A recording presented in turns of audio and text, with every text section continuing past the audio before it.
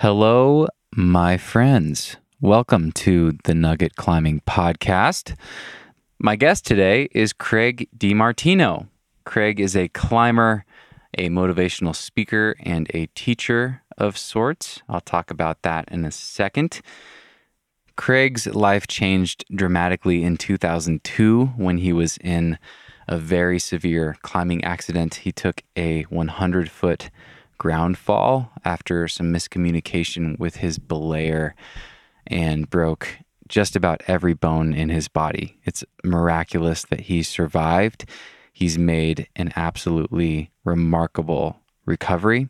If you saw Craig on the street today, almost 20 years later, you'd think he looked like a completely normal guy.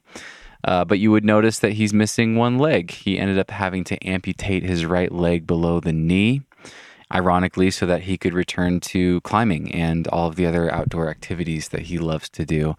And he has. Since his accident, Craig amazingly has gone on to climb harder than ever before. He's the first amputee to climb El Capitan in under 24 hours. He's actually done that twice via the routes Lurking Fear, and he came back and did the nose in a day. He was also the leader of the first all-disabled ascent of El Cap. He's a two-time national paraclimbing champion and a two-time bronze medal winner at the Paraclimbing World Championships. Craig has also gone on to do amazing work in the adaptive space. He works with people who have undergone severe trauma, whether it's injuries that have left people with disabilities or amputations. Craig works with people like that and gets them climbing and helps them find a new life through climbing or other outdoor activities. It's just amazing what this guy has done and continues to do with his life. Craig is a very vivid storyteller, and we talked about all of the gruesome details of his accident. It's fascinating, but be ready for that. You'll be hanging on every word, but you might feel a little nauseous, as I did, listening to him talk about every step of how the accident unfolded. We take a little while to get to that in this episode. When we started this conversation, we were talking about his kids and them catching the climbing bug. And then about 20 minutes in, we get into Craig's accident and he recalls the whole story. And we talk about his recovery, some of his most meaningful experiences climbing since his accident. And we talked a lot about the work that he does in the adaptive space and what the rest of us can take away and learn, hopefully without having to go through a traumatic injury experience like this. Thank you guys for your support and for tuning in. And without further ado, please enjoy this incredibly nail-biting and incredibly inspiring conversation with Craig DeMartino. Cause no one can do it like we do it, like we do it, like we do it. Cause no one can do it like we do it, like we do it, like we do it. Have they been there? Have they been to Yosemite? Yeah, they've both been to Yosemite. Okay. I mean, they've climbed there and they've seen El Cap. They've like seen me climb on El Cap and they've been like, that's neat, but like, I never want to do that. In fact, our son was like, at one point, this is actually hysterical. We ruined him. He was probably 12 and he's like, I really want to climb El Cap with you. And I was like, right on. That's awesome. We'll do it. And we took him to Red Rock and we climbed, this 5-pitch thing in Icebox Canyon. And the 4th pitch, he kind of looked at me and went, this isn't for me. And I was like, you get used to it. Like you definitely, and he's like, no, this isn't for me. And he never has gone back from that. Yeah. He's just like, no. Props to him. Yeah, he's 20. 21 now. 21. Yeah. Props to him, man. Because I spent a lot of my 20s doing things that I felt like I should want to do. Right. You know, instead of listening to, like I want to be a well-rounded climber. I didn't really think that hard about what that meant to me. I just knew that well-rounded climbers climb in the Alpine and they climb cracks and they do all this stuff.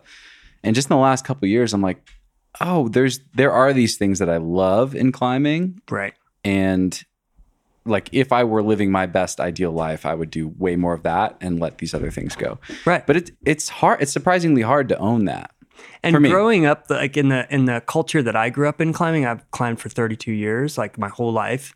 I was like, it was expected of you to do those things. Like you bouldered like a little, that wasn't the thing you did, right? Like, so you rope climb, trad climb, whatever. And then you ice climb, you do everything. And I thought, you kind of like that mentality of you have to. I really liked them. I dug doing it. So I didn't ever seem weird to me. But then as I got older, I was like, I don't really like to do those other like certain things. Like, ice climbing. I loved ice climbing when I was young.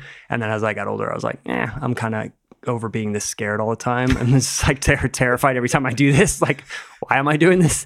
And even like alpine stuff where you're just like, we could die at any moment. Like, I'm not enjoying this anymore. So, and then getting hurt, you're like, I just don't want to get hurt again. So, you're trying to like mitigate that in your brain as well. So it's interesting. Like you do feel those pressures, but then I think it's great when you can say like what he is like, I don't want to do that. Like he's way more interested in single pitch sport climbing than he is, going on some freaking huge route somewhere.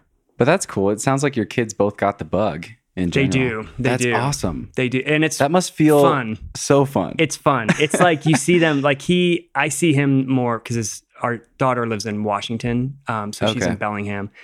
And we don't get to see her as well. Oh, no way. Yeah. Where'd you go? To Western Washington. Yeah, that's where I lived there for 5 years. She just graduated. Yeah. Nice. She just finished. So she's working at Taylor Shellfish right now.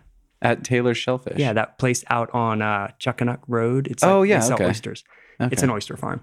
But now she's taking off. Yeah, she's going to go ski for a year and climb for a year. And she's like, I don't want to think. I just want to be out doing things I like to do. She's got into mountain biking. So yeah, they both do. It's kind of fun to watch them. Like our son coaches now. So it's fun to watch him like with these kids as he's coaching them. And yeah, it's neat. Like you think like, that'd be cool if they were climbers. But you also don't think like, I'm not going to push this on them at all. Yeah. But to watch them really like to do it and love it, it's pretty fun. That's awesome. Sure. Yeah, it seems like having kids would be a roll of the dice. If if you're committed to not being a pushy parent, and letting them discover and fall in love with what they will discover and fall in love with. So, exactly. Yeah, that's cool. At least, Jackpot. they never, when they were younger, they like played soccer, and I think he might have played lacrosse for a little bit. And you're on the side, whatever, watch, and you're just like, well, this kind of sucks. Like, this isn't that fun. Totally. I played baseball. I played soccer and then baseball, and I don't think I appreciated that at all until a couple years ago. Yeah. Right. Like what my parents were going through, Oh, and they talked about it pretty openly. They're like, we don't love this, it's cold. This is dumb. We're sitting here watching like kids. That's it. It's always chase the ball. Freezing. You're always shivering. Like you're just like, oh my God, I hope they finish. I mean, and they seem to enjoy it. I mean, I guess I don't know that he really enjoyed it. Actually, thinking about it, I don't know that he did. Interesting. Yeah. It's just kind of what you have in front of you, right? When you're that age.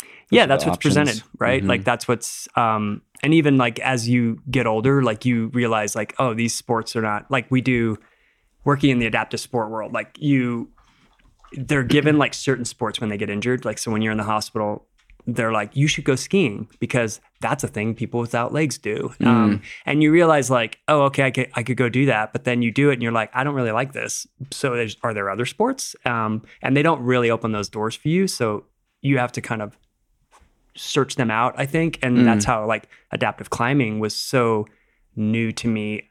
There just wasn't that thing. And so you can ask and they're like, I don't know. I mean, maybe.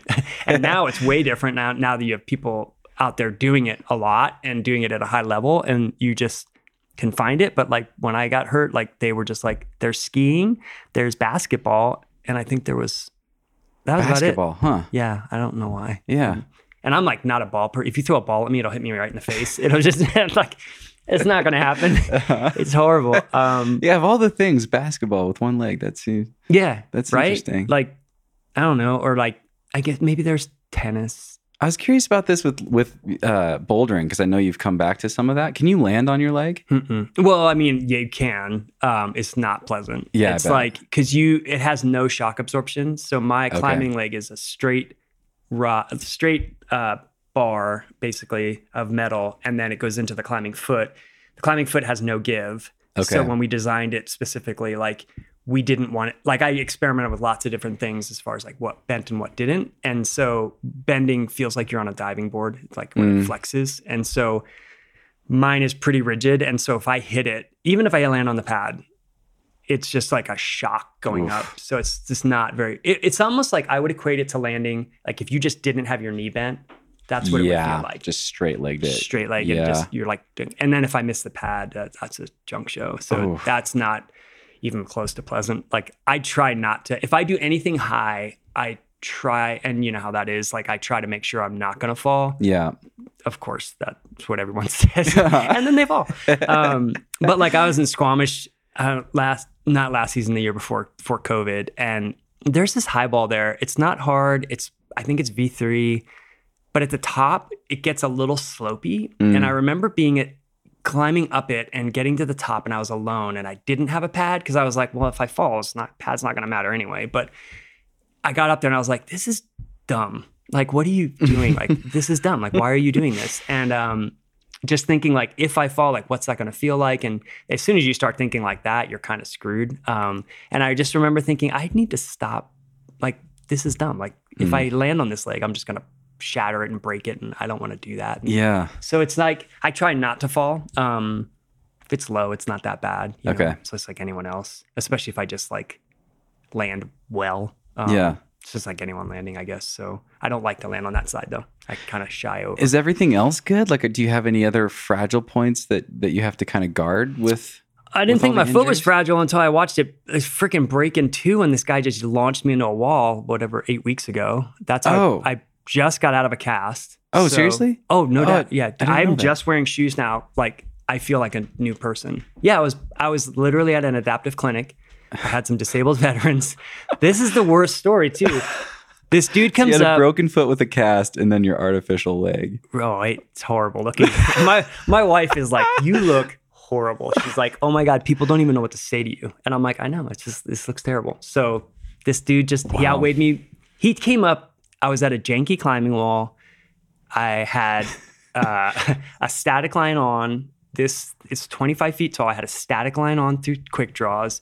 He came up and he had a stroke. So I was going to give him quite a bit of help, which is why the static line is there. So I can kind of really bear into it like a birthday ballet.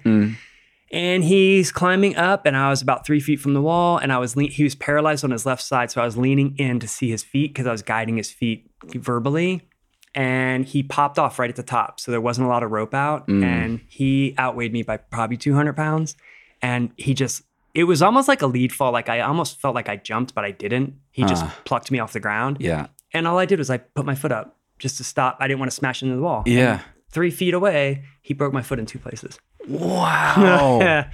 And I heard it when I hit. Oh, man. I heard the brakes, and I was like, God damn it. He just broke my foot. And it immediately heard it. Oh, I heard it. And there was a woman standing, I'm not even kidding you, Steve, probably 20 yards from me. She's like, oh, it sounded like someone broke a stick.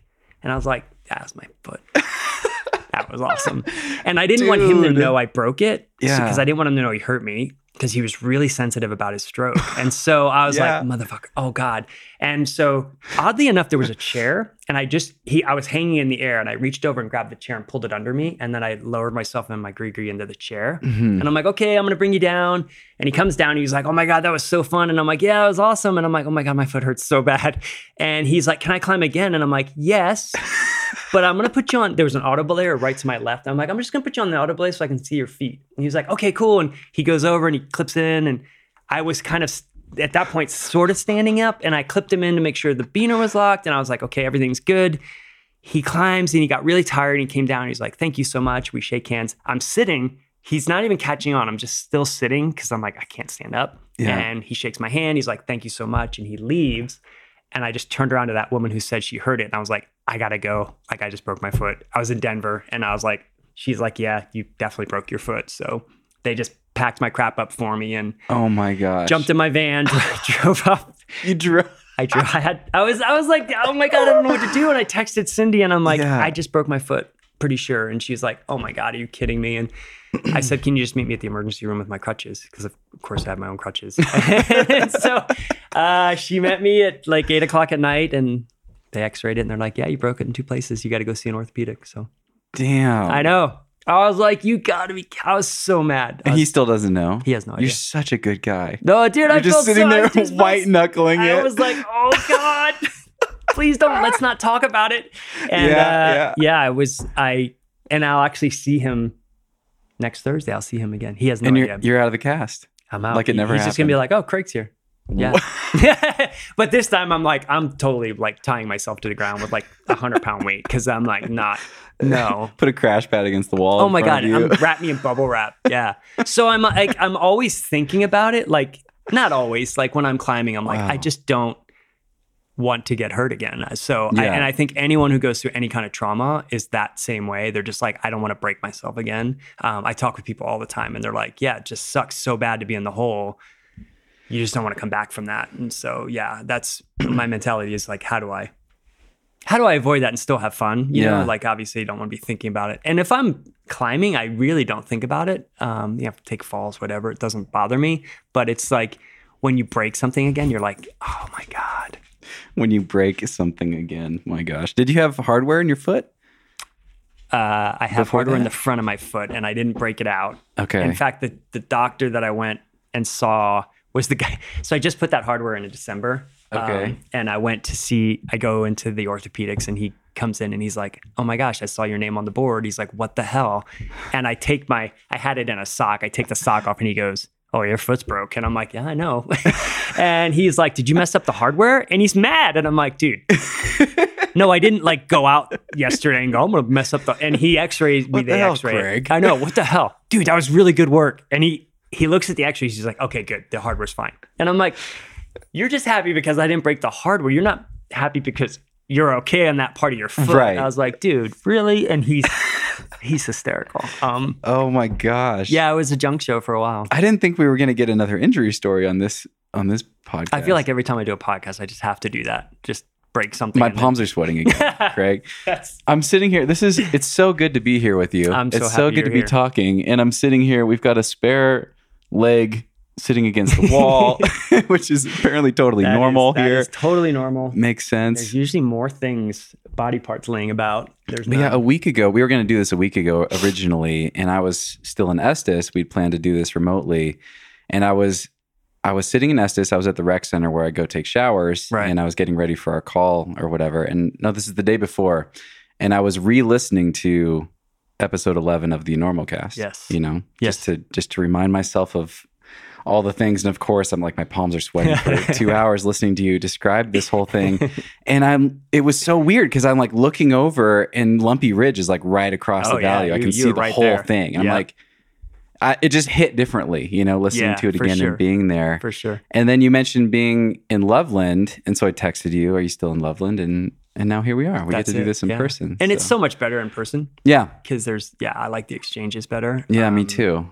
And it's funny, like I have people come up to me, not weekly, but like almost weekly, where they'll listen to that podcast and they're just like, dude, it just wrecked me. Like they're like, oh my God, like I can't believe it. And part of me, you kind of disassociate with it. Like after a certain amount of time, you're just kind of like, yes, that happened. You have to, yeah. You do, exactly. I imagine. But I heard a guy, I was in the gym yesterday. Yesterday was the first day I could put a climbing shoe on, like a regular climbing shoe on. I was climbing in the boot. Not that if my doctor listens to this, I'll deny this, but it's because he was like, you can't climb for... I just said it for the podcast. Yeah, he just wanted to be cool. But I was climbing in the cast and that's ridiculous as sounds. But like yesterday, I finally got my shaman on again and I was like, oh my God, this feels so amazing. It like hurts, but like you're like, I can actually use my toes again. Yeah. And I heard this person who I know this guy, but he was talking to this other person and he was telling them about me getting hurt. And I heard him talking about Lumpy Ridge and I'm like, oh, I know exactly what he's saying right now. And he was like, he was on White Man, blah, blah, blah. He's talking about me getting hurt without knowing that you're there. Right. Well, no, he saw me. And I think the guy asked something and this person then kind of was telling him. And I was like, and I hadn't heard the name White Man in quite some time. And I was like, oh yeah, that's right. That's, so your brain kind of like disengages and then re-engages with the event. And you're like, oh yeah, I was on White Man, blah, blah, blah. And so your brain kind of goes and visits it again, but like you don't do it. You kind of disassociate. You kind of walk away from the event as this is an event and now I'm moving away from it. And further you get from it, obviously, the less you think about it. because people always email me on the anniversary of it, which is funny to me. Like they remember it more than I do. Huh. Because I forget. It's like it happened in July, right? And Okay. so I know when it happened. Obviously, I was there. But you kind of you move past, right? It's just a catalyst for change, and that's how I always wanted it to be. But people will remember, and it's fun. It's cool. Like I get messages from people like, "Hey, happy anniversary," or what do they call it? Life anniversary or something like that. Life day, something. My friend Timmy O'Neill will, he'll remember. It's just kind of fun, right? Yeah. It's neat to see people's recollection of things. Happy that you're happened. miraculously still alive. Day. Exactly. Yeah, And, that's and cool. you appreciate that, and I appreciate it, and it's wonderful. So Yeah. yeah, it's neat. Well, that episode is the stuff of legend. Ooh, I don't know about that. It is, man. And Chris Galuz routinely jokes about that, how he says the normal cast, he's done 200 plus episodes now. Right. And he's like, it peaked at number 11. And listening to it again, it's so good. I mean, good is not even the right word because it's like horrifying, Yeah. stressful, Yeah. fascinating, all the things. Anyway, people that want to hear you recount your accident shortly after it happened should just go listen to that, and I'll link sure. to it. But I have to assume people haven't heard it. Some of the people listening to this haven't heard it. I'm sure. I'm going to make you recount some of it. Oh, totally. Could you give us the background of the accident and kind of the quick overview of the facts version? Yeah. And then I'd love to move forward into that was 7 years ago that you recorded that, I think. So Yeah. There's It's been a minute. a lot to talk about. Yeah. I was climbing. I moved out here to climb, to Colorado to climb more. I started in Pennsylvania. And so I'd been climbing about 13 or 14 years, and we were living here in Loveland, and our kids were really young. So my wife and I would kind of trade back and forth, like who would, we would just go out for the day. So a buddy of mine who I climbed with all the time, Steve Gorham, and I went up to Lumpy Ridge. It was a really bad fire year. They're all bad fire years now, but like that was a weird smoky one. And so we were going to go to the monastery, but it was really smoky in Estes. And so the smoke was kind of blowing away from the high peaks. And so we kind of went over to Lumpy because it was kind of going right down the canyon. It looked more clear, went out. And he wanted to go out to Sundance, and he had climbed White Man the year before. He had top roped it. And he just said, I had never heard of the route. And he's like, it's really cool. It's this cool, like neat kind of semi-corner system. And he's like, we'll do the first pitch, but I don't want to lead it. If you want to lead it, that'd be cool, and we could check it out. So we walked out there, tied in, and kind of normal. Everything was very normal, actually. The only thing I always remember this, like I felt more nervous than usual. And I don't know if that was just morning nerves or whatever. Sometimes I get that. Tied in. That's so weird and ominous. It is. It is. And I think about that. Like, why didn't I listen to it? And I'm like, because you never listen to it. Right. Right. Like, you never do that. Like the rest of the time, it's fine. Right. And You you'd shake walk it away off. from almost every climb, right? You'd be Right. like, well, I can't do that. So you shake it off, you climb, and it's usually no problem. Yeah, if you're like, I'm feeling kind of nervous, I think I'm going to just sit here today and belay you. Right. That'd be weird. That'd be really weird. Yeah. And you'd probably do that 50% of the time. So you're like, that's kind of dumb. Yeah. And like you just said, like most of the time it's fine. You shake it off. You're like, oh yeah, that's whatever, first root nerves. And I think I even said that to him, and he was like, well, we're going to top rope lap it anyway. So just like, we'll just do that. So in my brain, I was like, okay, I'm going to go up there. There's an anchor. I'm going to come back down. We're going to belay each other and just do it. It'll be fine. Yeah. Do some miles on it. So I climbed the pitch. It's 100 feet. I know that now.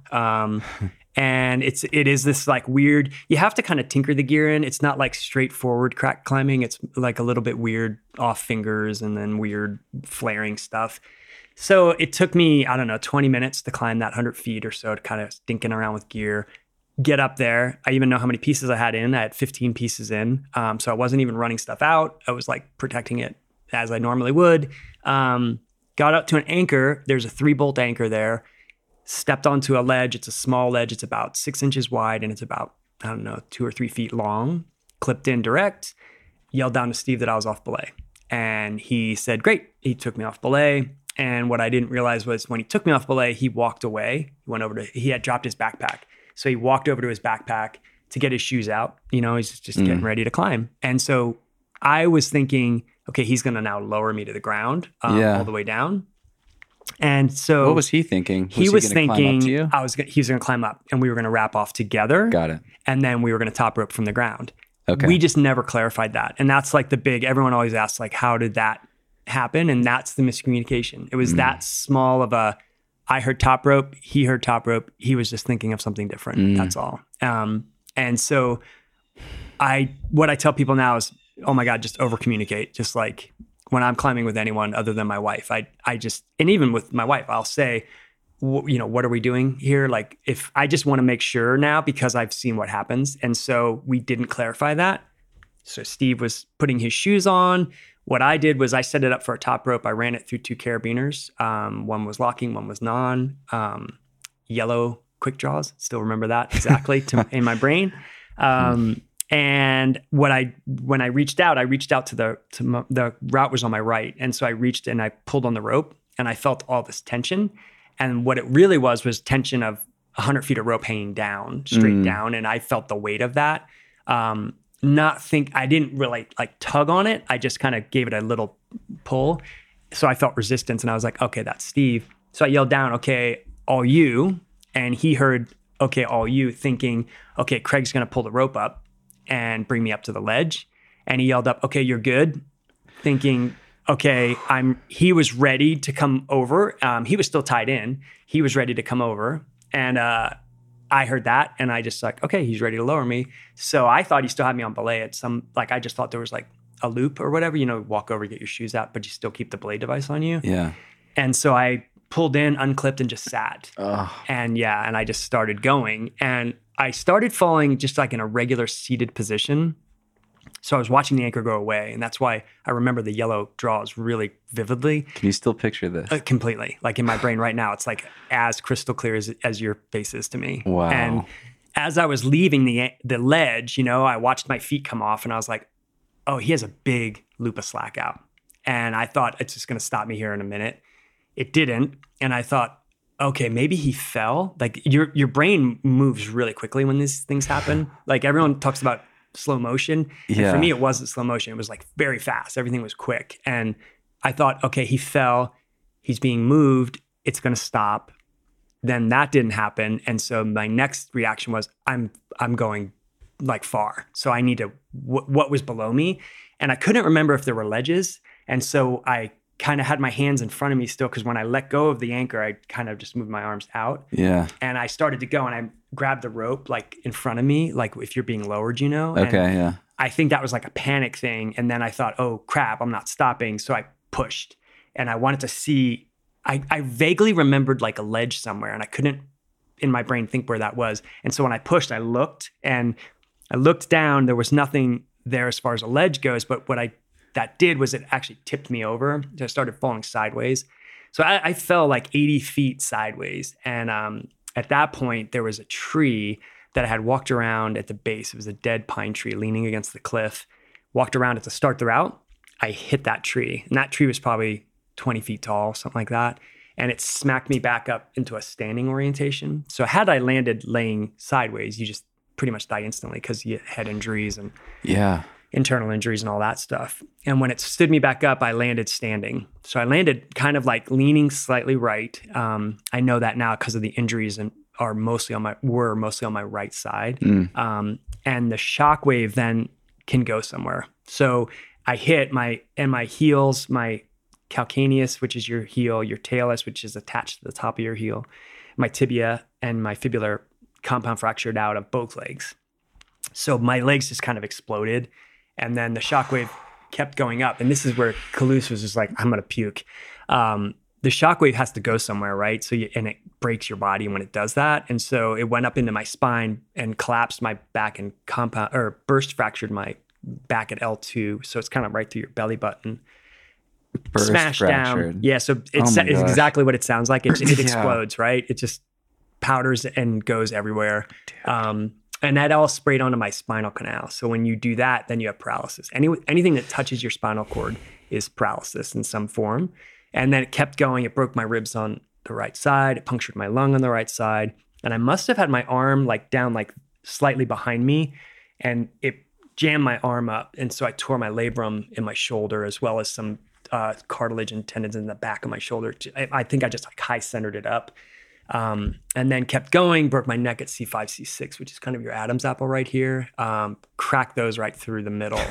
And then I just dropped and fell over onto the ground and was just in a heap at the base. And Steve, he's heard me coming down. Like he knew I was falling. And he was like, oh shit. And he ran over when I hit.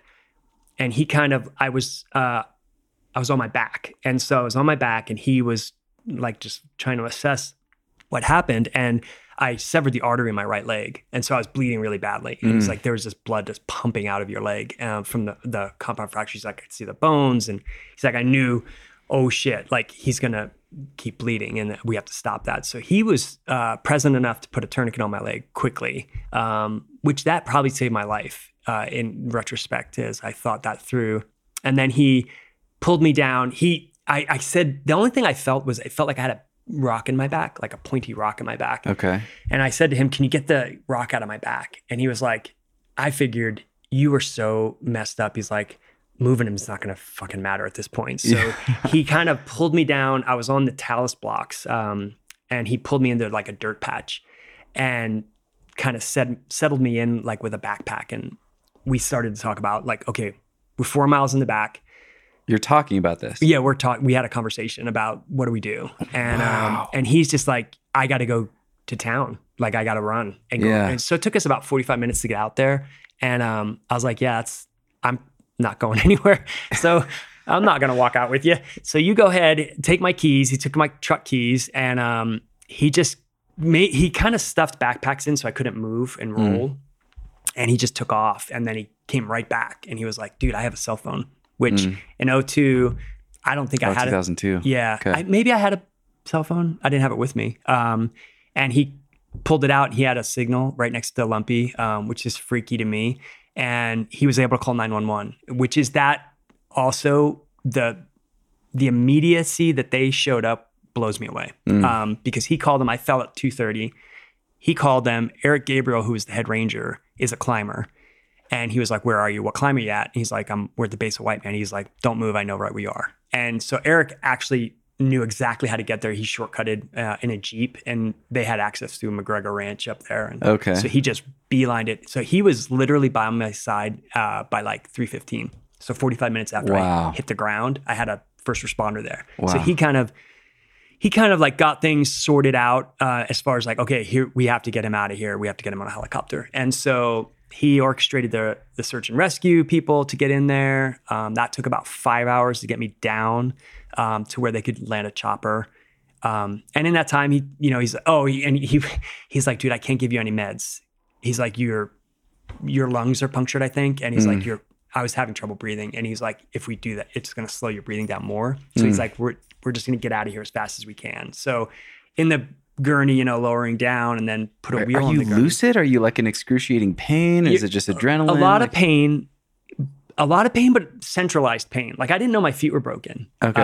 And they don't tell you anything. They're just like, yeah, we're going to just take care of you at this point. Like, don't worry about it. We got you. Yeah. Make you feel very calm.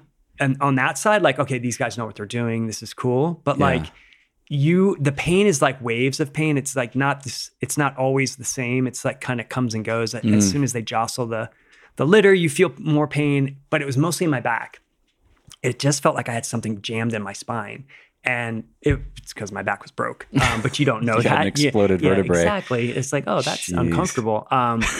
So you're just, you're in this like a buttload of pain, but you're also very confused because you don't know what happened. Like I did not know how I got on the ground. And probably for 2 weeks, I didn't know. I had no idea how that happened because you're so like, your brain just can't catch up. It's just, your brain's just kind of like, wow, we're just dealing with this pain right now. So like however we got here, we don't really know. We'll deal with that later. And the only thing that I thought was odd was Eric asked me about calling Cindy. And the first time he asked me, I was like, I definitely don't want to call my wife right now. Like, we'll all do this. Then we'll talk to her because she's going to be worried. And then he came like, however bunch of time went by and he came back again. He was like, hey man, like we're making good progress, but what do you think about calling Cindy? And I was like, I wonder why he's at, like my brain somewhere went, he asked twice, like, why? That's weird. And so then I was like, yeah, go ahead and call her. And so Steve called her, and he just told her I broke my ankles. He didn't tell her anything else. And he's like, they're carrying him out. And she was like, oh shit. So she jumped in the car. A friend came and watched our kids.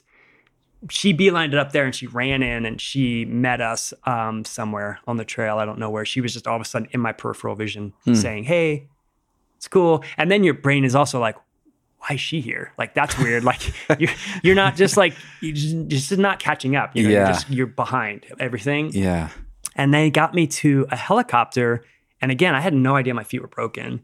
But when they pulled me up into the helicopter, they slide you in and there's a bulkhead. And my feet weren't immobilized. My feet were just kind of up. Because when I hit, I actually exploded my climbing shoes. It looked like, I always say it looked like those old Roadrunner cartoons where they blow up and they're like, shit just hangs off them. That's what my feet look like.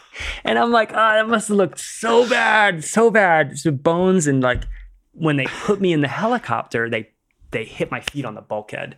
That was when I knew my feet were messed up, because I was just like, oh my God, it hurts so bad. I just remember screaming at the top of my lungs. And the flight nurse, who was my hero, he just looked at me and he's like, okay, I'm going to give you something. And he gave me some, I don't know what he gave me, but that's the last thing I remember. And then I woke up, 24 hours later in ICU with a ventilator in and tied down, like no idea what happened.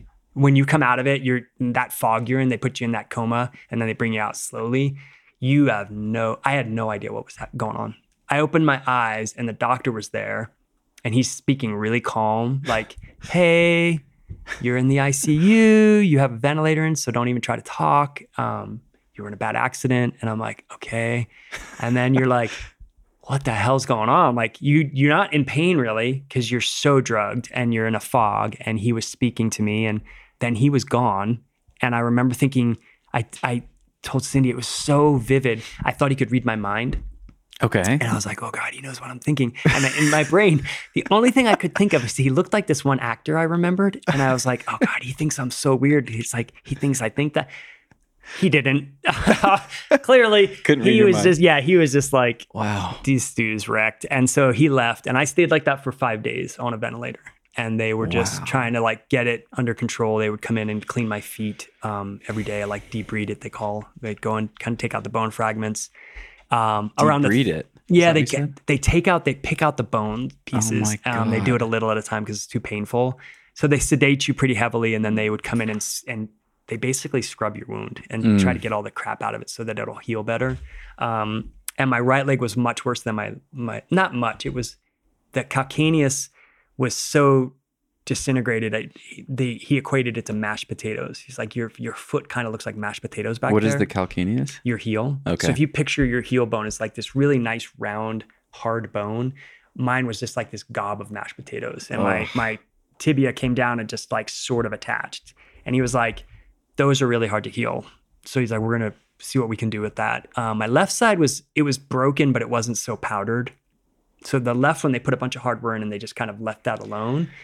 And at 5 days, they took the ventilator out so I could speak. And then you can ask questions. So then you're like, and I didn't know how badly I was hurt. But then all of a sudden my parents showed up and they live in Delaware.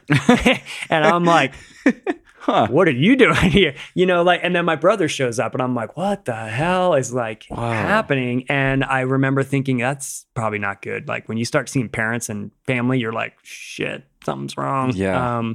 So then they moved me to orthopedic care for 2 weeks, kind of do a bunch of surgeries and just try to get you like sitting up and talking. And that's when I learned how bad my back was broken. And they ended up fusing my back. So I'm fused at L1 through 4. So it's like about 4 inches at your belly button up. And then they fuse C5, C6 and everything else. They just put you on a brace and they just kind of go, good luck, like heal at this point. And so went into a assisted living home, which was just one of the lowest points of my life. It was horrible. Because you're in there with most of the people living there are like at the end of their life, right? And so you're there as this 20, 30-year-old person, like trying to just survive. And How old were you at the time? I think I was 31. Okay. Yeah. Ish. God, that's math. But everyone there is like 80, right? Right. Or whatever, older. And they would come in, and I couldn't, it was weird to me. I couldn't eat in the dining hall. It just freaked me out. Cause I'd go down there and they're like, you're just watching these people just die or they're on their lap and you're just like, shit, I don't want to be here. Like I can't do this. And so I would eat in my room. I would kind of isolate myself. And Cindy understood. She's like, I get it. She's like, it is a little weird down there. Totally.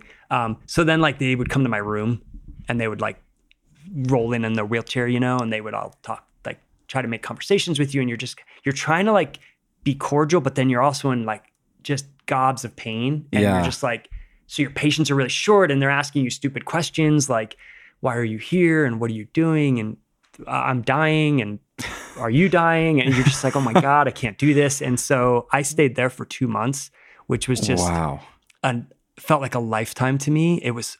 I just wanted to be out of there so bad. I just wanted to leave and they won't, you can't, you just can't. And once I got to 2 months, I could, at that point, so I couldn't walk for over a month and didn't think I would walk again.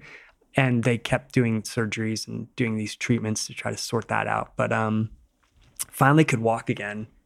And then you're like, okay, I can be free now. I can leave. And they're like, not yet. Because you're still like, because of all that stuff went into my spinal cord, they're trying to just sort out, like I have a lot of paralysis. Like basically I can't feel anything from like my this hemisphere back. So anything behind me. Okay. So you can like stab me in the butt with a pin and I won't feel it. Same with my legs. I can't feel my legs. I can't feel my foot. The one I just broke, I can feel internal, which is so shitty. so you break a bone and you can feel that, but you can't feel the skin on the outside. So it's like, that's lovely. And I like that the other way around. But yeah, so I can't, that paralysis, they're just trying to sort that out. Like, okay, what does that do to your internal organs? Like your lungs, your bladder, your liver, your kidneys, all that's affected by that stuff. Wow. So you have to like sort it out. Like, okay, how do you deal with that? Like, how do you take medications? Do you hope it comes back? You have like a 18-month window where nerves can redirect. So anything that is gone, that's your window of time. That's not saying people don't get feeling back 20 years later, because they do. Mostly they don't. Like my paralysis has been the same now since I got hurt. I just know that's what it's like. So once they get that kind of like figured out, that's when you go home. So then they're like, okay, you can live on your own now. So they sent me home. And when they send you home, man, it's like kind of depressing because you leave. That's it. You just go, and you check back in with them, whatever, once a month, and you're just dealing with the carnage that just happened to you. So wow. Yeah. Fun. Dude, I'm sitting here my palms are sweating again, but I'm also just like, to have this conversation and hear you describe this and be looking at you, like the human body is fucking amazing. It's incredible. Man. Like you look, you're missing part of a leg, right? But you look completely normal, right? You're healthy, you're fit, you're climbing hard again. It's weird. It's what your body can withstand is insane. It is a machine like no other machine. It's incredible. The fact that it can heal itself, that's fucking mind blowing. And when you think like you cut your arm, it heals. Yeah, that's cool. But like when you start thinking about like bones and nerves and like systems of your body that just get destroyed and can regenerate, it's like, holy shit, like that is insane to me. So wow. I'm constantly in awe of it. Like I'm just blown away by it. Yeah, it's pretty weird. I think I want to read a quote actually from you from that Enormocast interview. Oh God. And ask you a question about it. But the thing that stood out to me the most listening to it again, because I had remembered your accident. I remembered more or less the arc of the story and what happened. But I think it's just what happens in movies, like completely skewed my perception of what happens when someone gets seriously injured. And I've never been through something like that. I've never been up close to someone else going through something like that. And the movies paint this picture of like, you have the fall or the nasty car accident or whatever happens. You wake up all bleary-eyed in the hospital and, you've been out and you have to like nurse yourself back to health, but they've already fixed everything. Oh, yeah. You know what I mean? Like, right. Totally. You're out, and then they do all the surgeries and fix everything. Yeah. And then now you get better. Now you're already on your recovery journey. And listening to your story and the number of surgeries that you had to have after you were, better, air quotes, fixed or whatever. Yeah. And then the leg, like, yeah, I forgot that came later. So I'm going to read this quote because it's the most mind-blowing sentence I've ever heard anyone utter. And he said, I just remember thinking, well, I need to frickin' do something. And so I was like, fuck it. I'm going to cut my leg off and see what happens. Wow. I'm super like eloquent, aren't I? That's horrible. But that was the truth. It's like hard to imagine a context in which that sentence is normal. And it totally makes sense hearing you describe it. So can you add some color around that quote and the leg? Yeah, so 18 months went by. So I was home. I was sort of experimenting with climbing because I wanted to climb again, but I just was like, my body's so messed up. Like, I don't know what's working. And I was still wearing a walking cast that my foot was super swollen and misshapen and I couldn't feel it. And I was like, this is getting ridiculous. Like, so I went into my orthopedic and I'm like, okay, what can we do? And he was like, well, you're 11 surgeries in, dude. Like, what? He didn't say dude. They don't say dude. But he's like, what do you want? Like, they say it with their eyes. Yeah, they do. He's like, wake up.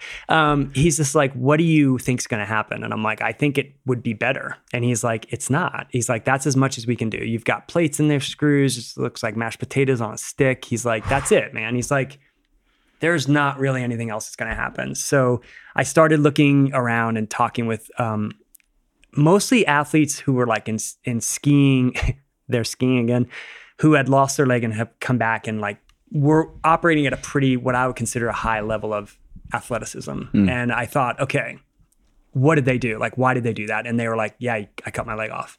And I was like, oh shit. Like, no, I don't want to do that. And then you start to like think about it and you're like, well, if I don't do it, this is it. Like, this is what I'm going to do. And so now at this point I'm 32 and I'm like, shit, like I can't climb, can't bike, can't ski. I can't really even do anything with my kids because my leg's so jacked up. Yeah. So like my balance was for shit. And so I'm like, this is ridiculous. So like, yeah, fuck it. I'm going to cut my leg off and see if I can get that quality of life back. And that's really what it was. It was just an idea of like, this is something I get to choose finally, instead of like the accident being like, well, here's your next piece of shit that you're going to have to deal with the rest of your life.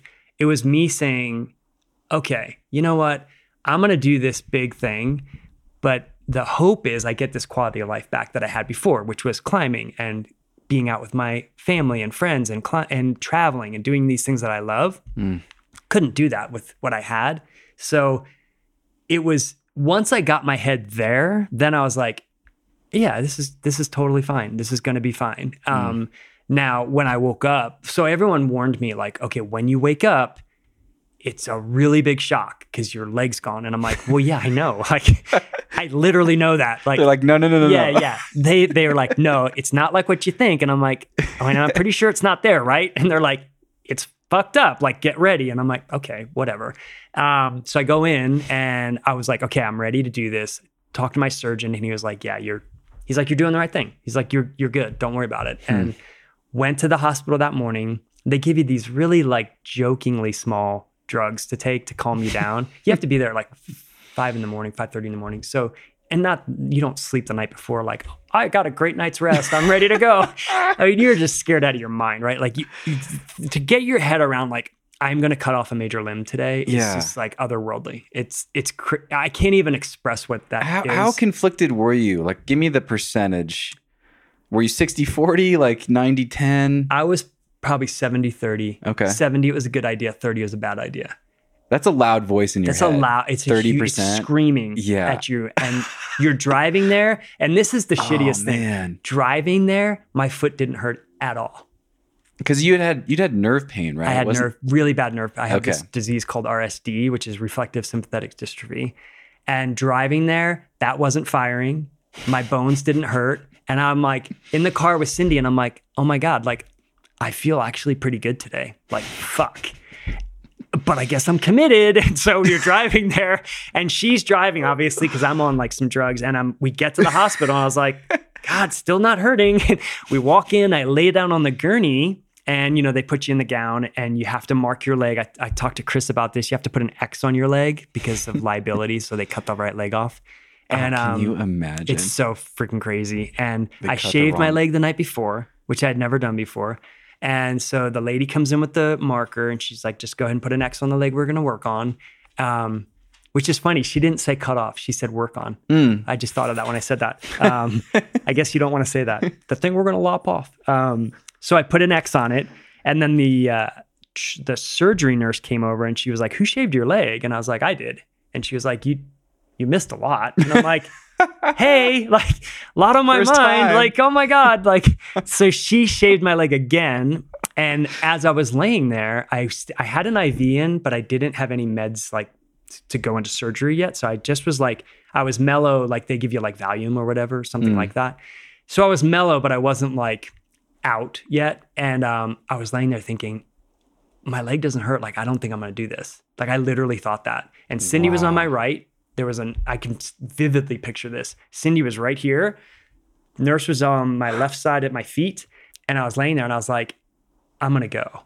Like, this is no longer a good idea. And as I was thinking that, I looked up and my doctor came in right then. And he looked at me and he put his hands on my shoulders and he's like, you're doing the right thing. He's like, your leg's not going to heal. You're doing the right thing. And I just remember thinking, okay, I needed to hear that. That's the universe saying, hey, it's cool. Just like, we're good. And at that point, they gave me something and it knocked me out. And that's it. Like, that's the last thing I remember. But then I woke up in recovery and the first thing that snapped in my mind was, your leg's gone. And I looked down and I was like, oh, my leg's gone. Yeah. And nothing hurt. Nothing hurt at all. Like, wow. My body felt great.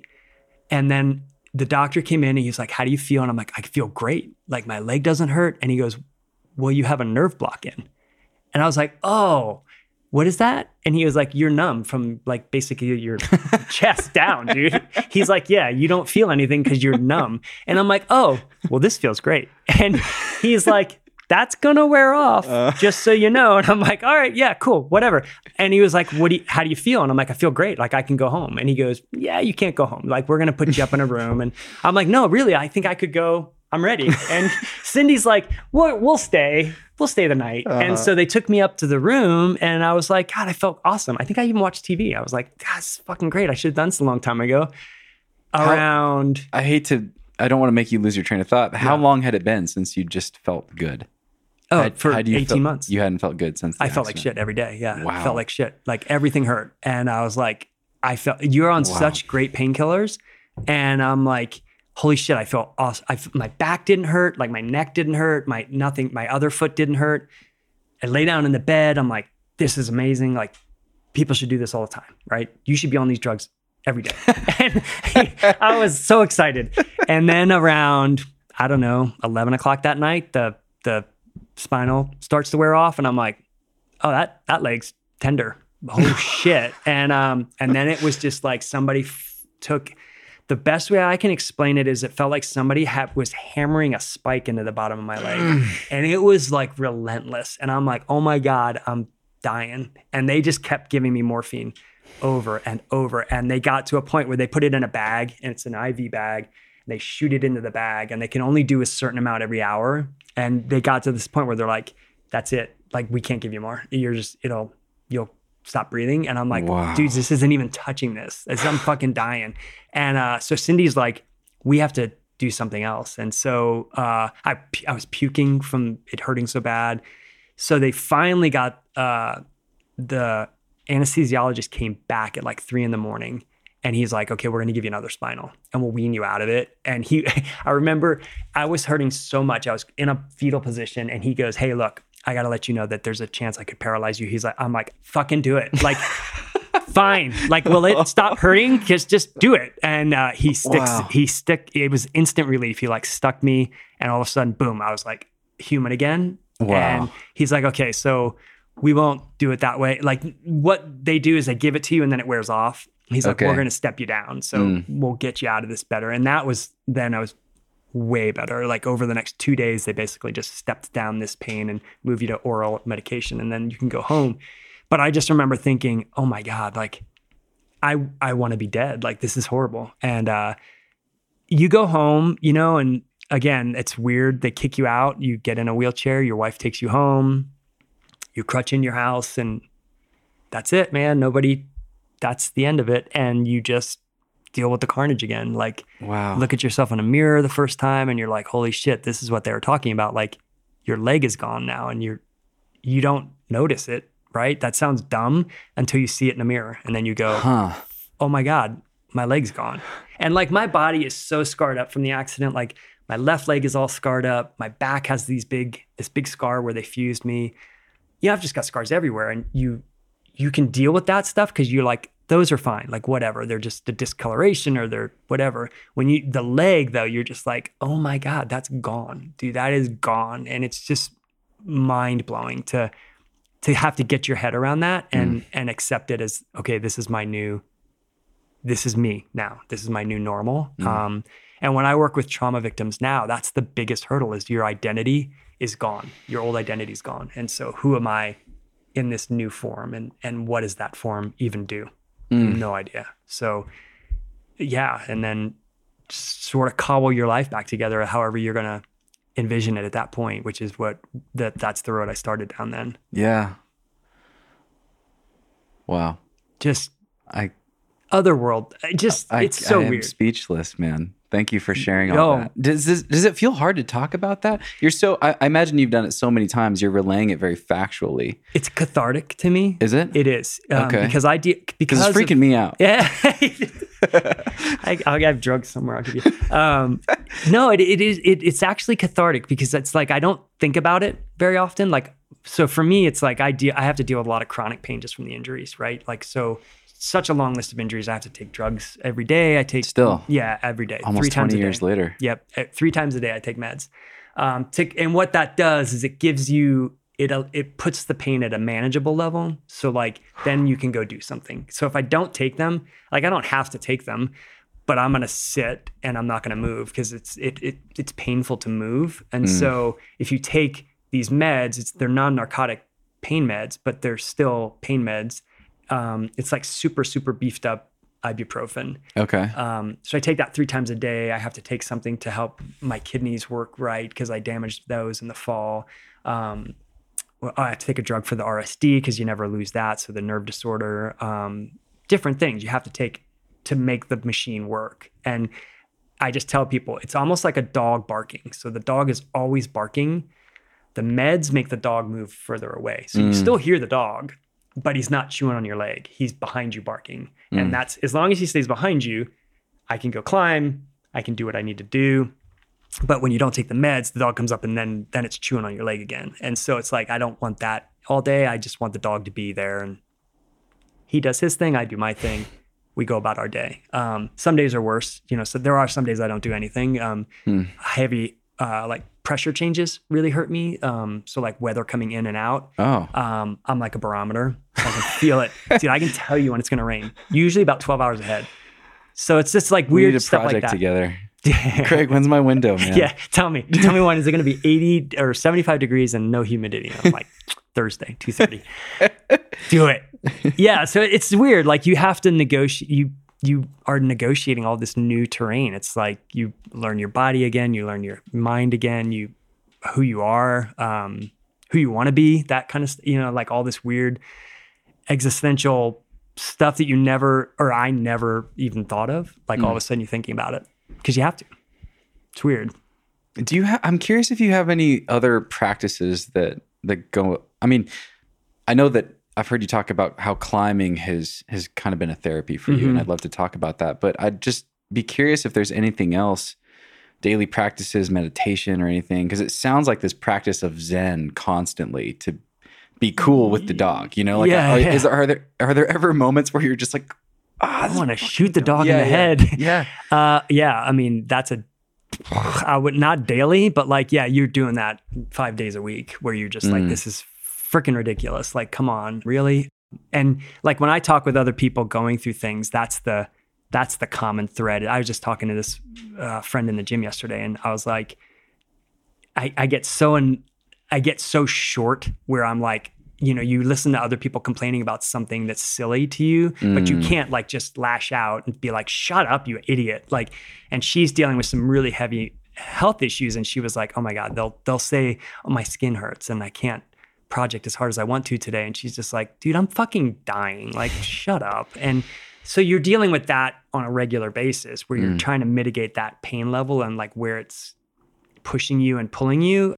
But for me, I think I started doing like more visualization, almost like when you're thinking of a climb. Like if I'm thinking of something I'm working on a route, I visualize, and I think we all do, how to do particular things on that route. Like, how do I do that move? Where's my body position?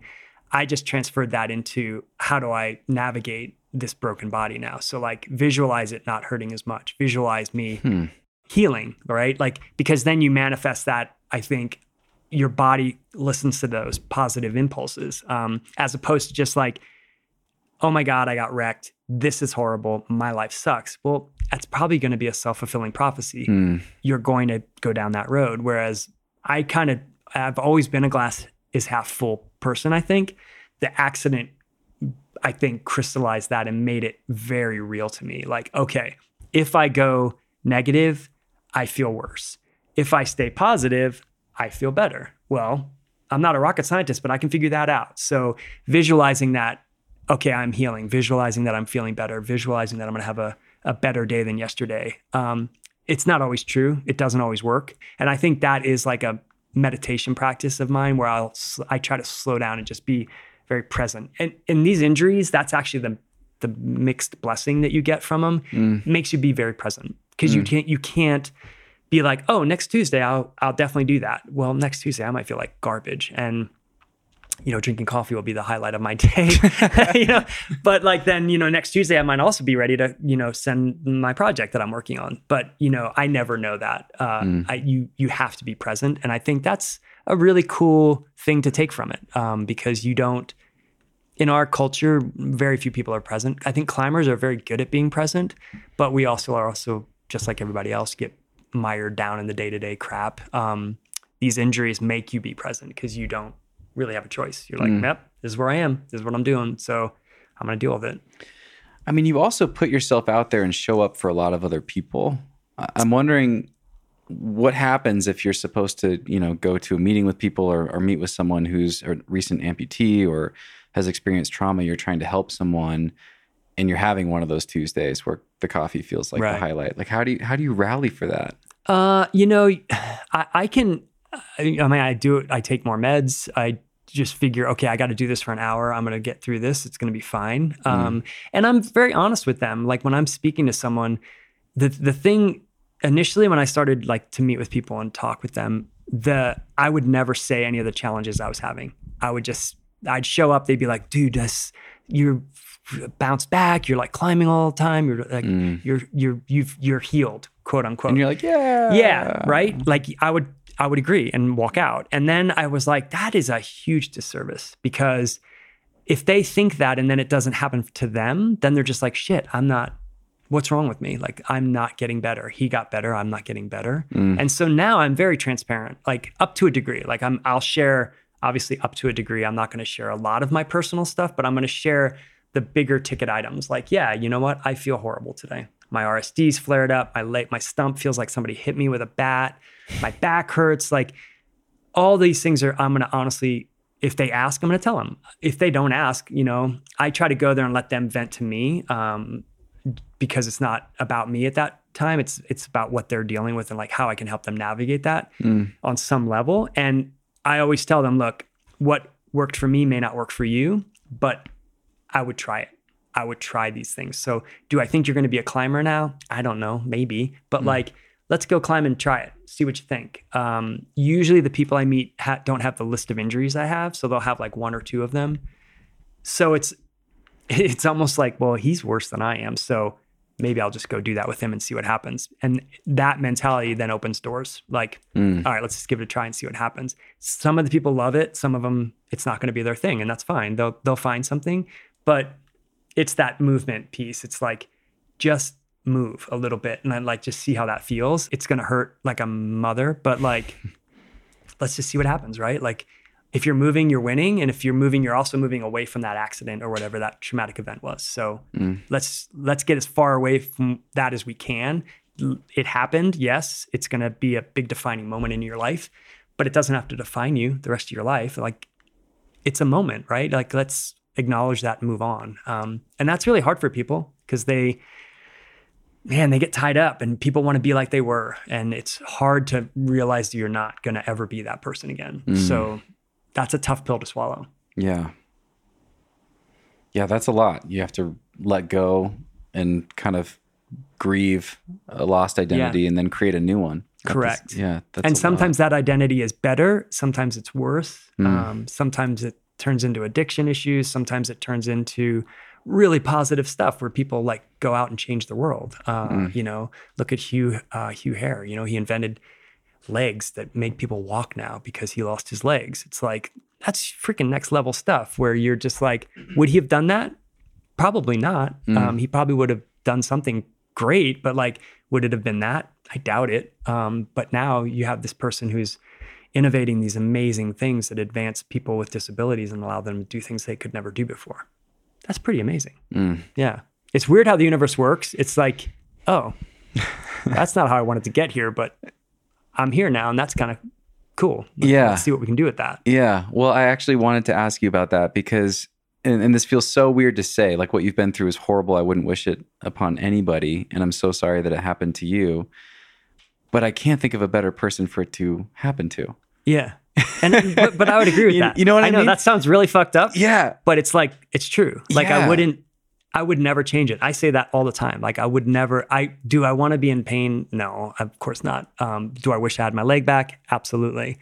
But I wouldn't change it now because it's like, it's been this, I'm able to get to these places that I would have never gotten to. You know, I would never have worked in the outdoor industry. I would never have been the climber that I am today. I would never have been the husband, the dad. I wouldn't be those things because I was completely comfortable doing what I was doing. And not that what I was doing was bad or wrong. I wasn't like kicking puppies or anything, right? Like I was a good person, I think. But like now it gave me this purpose that I didn't have before. And it gave me this ability and a platform to like use to kind of go out and help people, which I didn't even know I wanted to do, which is really funny too. Cause I was like, that wasn't even on my radar. I was kicked into that world by Timmy O'Neill, right? Like he made me an offer to go do something. And I was like, that sounds horrible. I don't want to do that. Do you remember what it was? Yeah, I came back from Yosemite. I had just climbed the nose in a day. And I came back from Yosemite. He calls me up. He's like, this is after the amputation. After the amputation. He calls me up. He's like, dude, nice job on the nose. That's fucking rad. He's like, hey, Saturday, taking some guys climbing in Boulder Canyon, come down. No, we were going to Eldo. He's like, I'm going out to Eldo. Come down. There's 3 guys who lost their legs in Iraq and you should teach them how to climb. And I'm like, no, I don't want to do that. He's like, okay, well, 8:00. So we'll see you. And I'm like, shit. So he's a good friend. So I was like, drove to Boulder begrudgingly. I was like, this is dumb. Get there, meet these 3 guys. They're all young. They were like in their 20s. And I'm like, oh, these guys are funny as hell, actually. So we go into Eldo, climb all day with them. And I was like, this is rad. Like, this is what I want to do. This is so fucking fun. Like, is this a job? Like, do we do this? And he had just started a nonprofit. And he's like, yeah, we do this. This is what Timmy started Paradox Sports. Oh, okay. And so he's like, let's do this. And so he was working with some other folks. We worked together with some veterans kind of on and off. And that was like my introduction into adaptive sports. I was like, oh, this is cool. Like I want to do more of this. And I just started volunteering with that organization. And then I met the organization that I work with now called Adaptive Adventures when they're in Denver. And they just do 10 different sports for people with physical disabilities. And they were like, hey, we want to build a climbing program. Would you want to do that? And I was like, yeah, that sounds fucking rad. Like, let's do that. And so for the past 5 years, I've worked with them building a program where we take veterans climbing, we take civilians, anyone who's gone through heavy trauma. And they have gone through the machine of like, here's what you're never going to do again. Because that's what the medical community does. And they kind of have to. Like, you have to, like, you don't want to set people up for failure. You want them to, when they leave the hospital, like, yay, I'm alive, but this kind of sucks. Like, shit, I can't do anything. Then you need people like me to come in and say, I know what they said. I get it. They have to say that. But dude, let's go climb. Let's see what you think. If you don't like climbing, let's go mountain biking. If you don't like that, let's go paddle boarding, whatever, kayaking.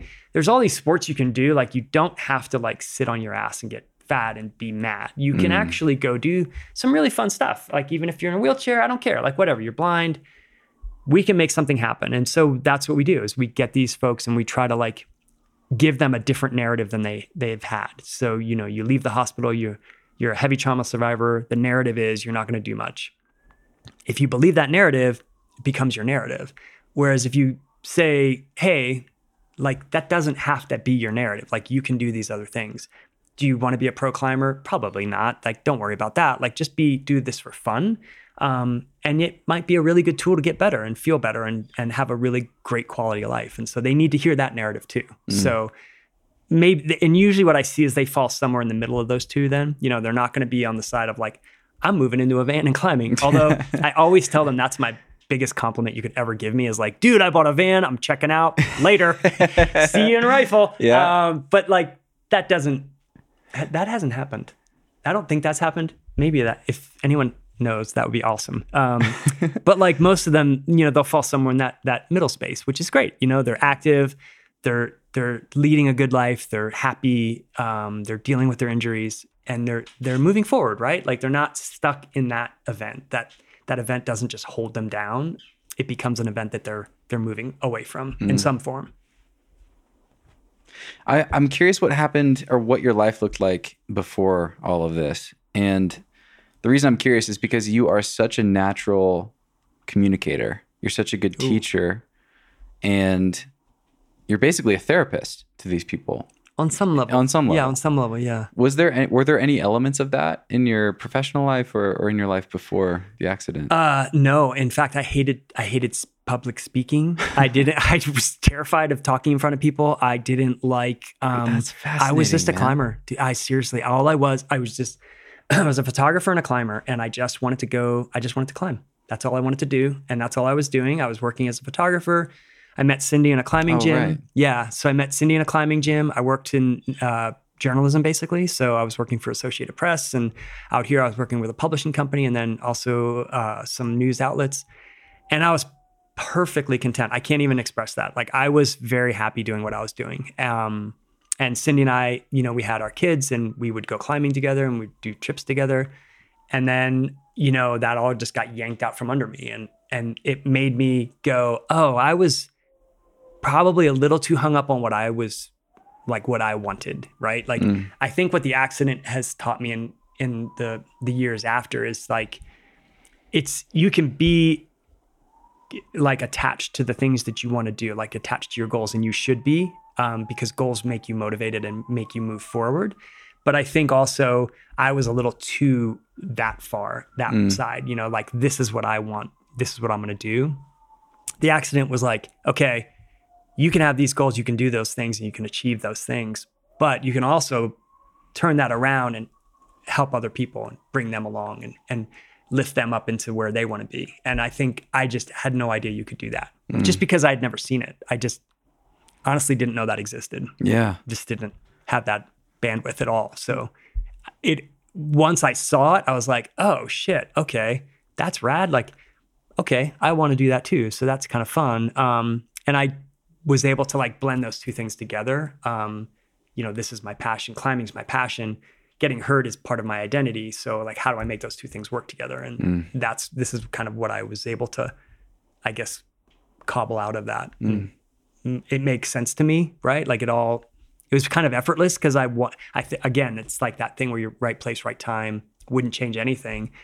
I probably couldn't be doing what I do now if I was in the same headspace I was before. I probably wouldn't do it. Yeah. You know? And my initial reaction when it was offered to me, even after getting hurt, I was like, no, don't want to do that. Yeah. That sounds yucky. But then when you see it, you go, oh, okay, I didn't know that. Cool, let's do that. And like, I tell people this all the time. I only wanted to be known as, I just wanted to be a climber, right? Like, I still want that. Like, when people see me, I get that they go, oh, that's the guy that got hurt and now he's climbing. He's a climber. They run through all the boxes to check. But like at the end of the day, like, and I tell people in my clinics, like, I want you to be a climber. I don't want you to be an adaptive climber. You're going to be that because you're whatever. Just be a climber. Just like, that's what we're here for. And I think like, that's what makes it more inclusive now in the current environment that we're working in. Everyone wants to be included. And that inclusivity is hard to do without like, doing it well is hard, like without making someone feel like you're patronizing or whatever. And as a person with a disability, you're like, I don't want to be talked to that way. And I'm sure the people I work with don't either. So let's just treat them as climbers. And that's what I tell gyms. It's like when they come through the door, it's just another guy behind a day pass. Like, doesn't matter. Guy or girl is going to climb, do whatever they're going to do. Here's some tools that I can help you with to make them feel more successful. Like, here's how we do that. But like at the end of the day, it's just another person coming in the gym to climb. Let's just look at it that way. Yeah. And it's just a lot easier. That's awesome. I watched your short film of your all adaptive ascent of El Cap. Yeah. And I think I'm paraphrasing, but I think you said something along the lines of like, look, dude, we weren't trying to like make a statement or do anything specific or be the first. We just like wanted to climb El Cap. Right. And it's even more inspiring and powerful, you know, through that lens. Right. Right. Not the lens that. of I'm doing this to make a statement or achieve. Well, you're doing it to achieve something, but like not to make a statement. You're just saying, these are two of my friends. We all think this is a good idea. So let's like, why would we not go do that? So then we just went and did it. And it's like, and even when you fail too, it's like the failure is just a part of it, right? You're not making a statement again, like, well, we failed. It's just like, yeah, we just got our asses kicked the first time. We'll go back again. Just like every big wall climber, we all have stories, right? Like of just getting our ass handed to us. And that's part of climbing. That's what it is. And so, yeah, not making a statement, just saying we're doing this for fun. And that's what like all of our clinics now, like we do them for fun. Like we take people climbing for fun because climbing is really fun. It's just the craziest fun thing I've ever done. And so, you know, like you, like it lights us up, right? It's like, this is what I want to do. And so, God, why would you not want to show that to someone else? Right? So what does that look like now? Is that your full-time job? That's my full-time job. It's like what I do, awesome. right? It's so crazy. It's so wonderful. So I take people, I start them in the gym usually just to introduce them to climbing and say, okay, this is what climbing can be. This is what it feels like.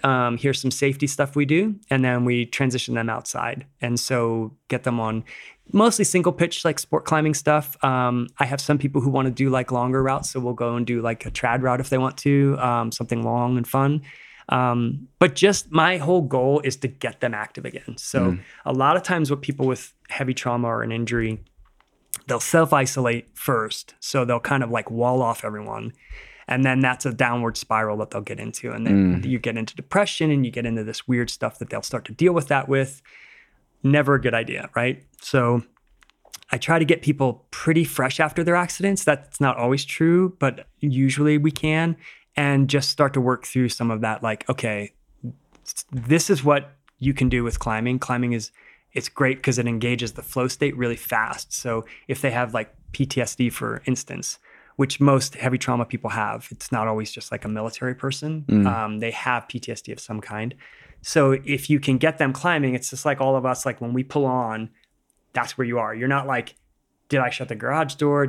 You know what I mean? Like you're right there. Like you're in that bubble of 3 feet. Like there's my next, you know, I'm going to crimp that with my right. I'm going to flag over here and do that. They've never experienced that. So all of a sudden you put them on a rope and you put them on a rock and they go, oh, I wasn't thinking about that other thing at all while I was climbing. So they're dealing with fear, just like the same stuff we all deal with, but now they've not done that before. So you get that. It's almost like a drug because they're like, oh, that was for that 50 feet. I wasn't thinking about pain, fear. Like there was fear with climbing, but like not from the event or whatever that was. The PTSD is knocked down.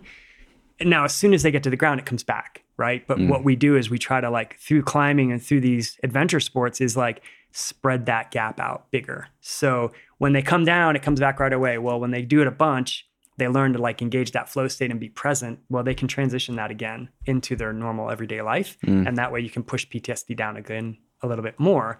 And all the tricks we use as climbers to like mentally visualize a route, you can do that with PTSD too. You can visualize it being less. You can visualize your life being better. that all translates to climbing and climbing to life. And so that's what I show them is like, this is something you can use every day. It don't have to be climbing. Like when you're feeling whatever you're feeling, like you can compartmentalize that. It's like fear when you're climbing. You can compartmentalize that and move it and put it where you need it to be. It's like the dog barking, like get it behind you, then you can do something ahead and you can move forward instead of like always in that loop of, oh, this sucks, blah, blah, blah. It's like that loop can be interrupted and disrupted and changed into something positive. So I use climbing to do that. Other people use lots of different things. That's what I know. So that's my sweet spot. Yeah. Yeah. I'm curious, and I'm thinking of a friend of mine right now. I'm curious if you ever encounter situations or people in which exposing them to the fear of climbing and the perceived risk of climbing, does that ever trigger trauma? Does that ever trigger PTSD? And totally. I'm thinking about you as well, like coming back to climbing after this accident. That was the source of your trauma. Totally. What do you do? Are there some people for which climbing's just not the thing, or is there a way to work through that? Yeah, there's for sure it will trigger people sometimes. Climbing gyms are loud, they're bright, there's a lot of people. Those three things are really big triggers. So what we do is, or what I try to do is go in and mitigate that right away. Like, okay, we're in the gym, we start in the front of the gym, and even like getting them to fill out waivers and things like that. Like those are stressful to people when they're dealing with a lot of PTSD. So we do things very slowly. So we do 2-hour sessions. Within that 2-hour session, they'll probably only climb 3 routes ish. Some less, some more. But what I'm doing in that whole time is just getting them to be present with me and pay attention to me. Like, this is how you tie your knot. This is what we do. This is a belay device. This is how you belay. This is how a climber moves. Here's how you can be efficient.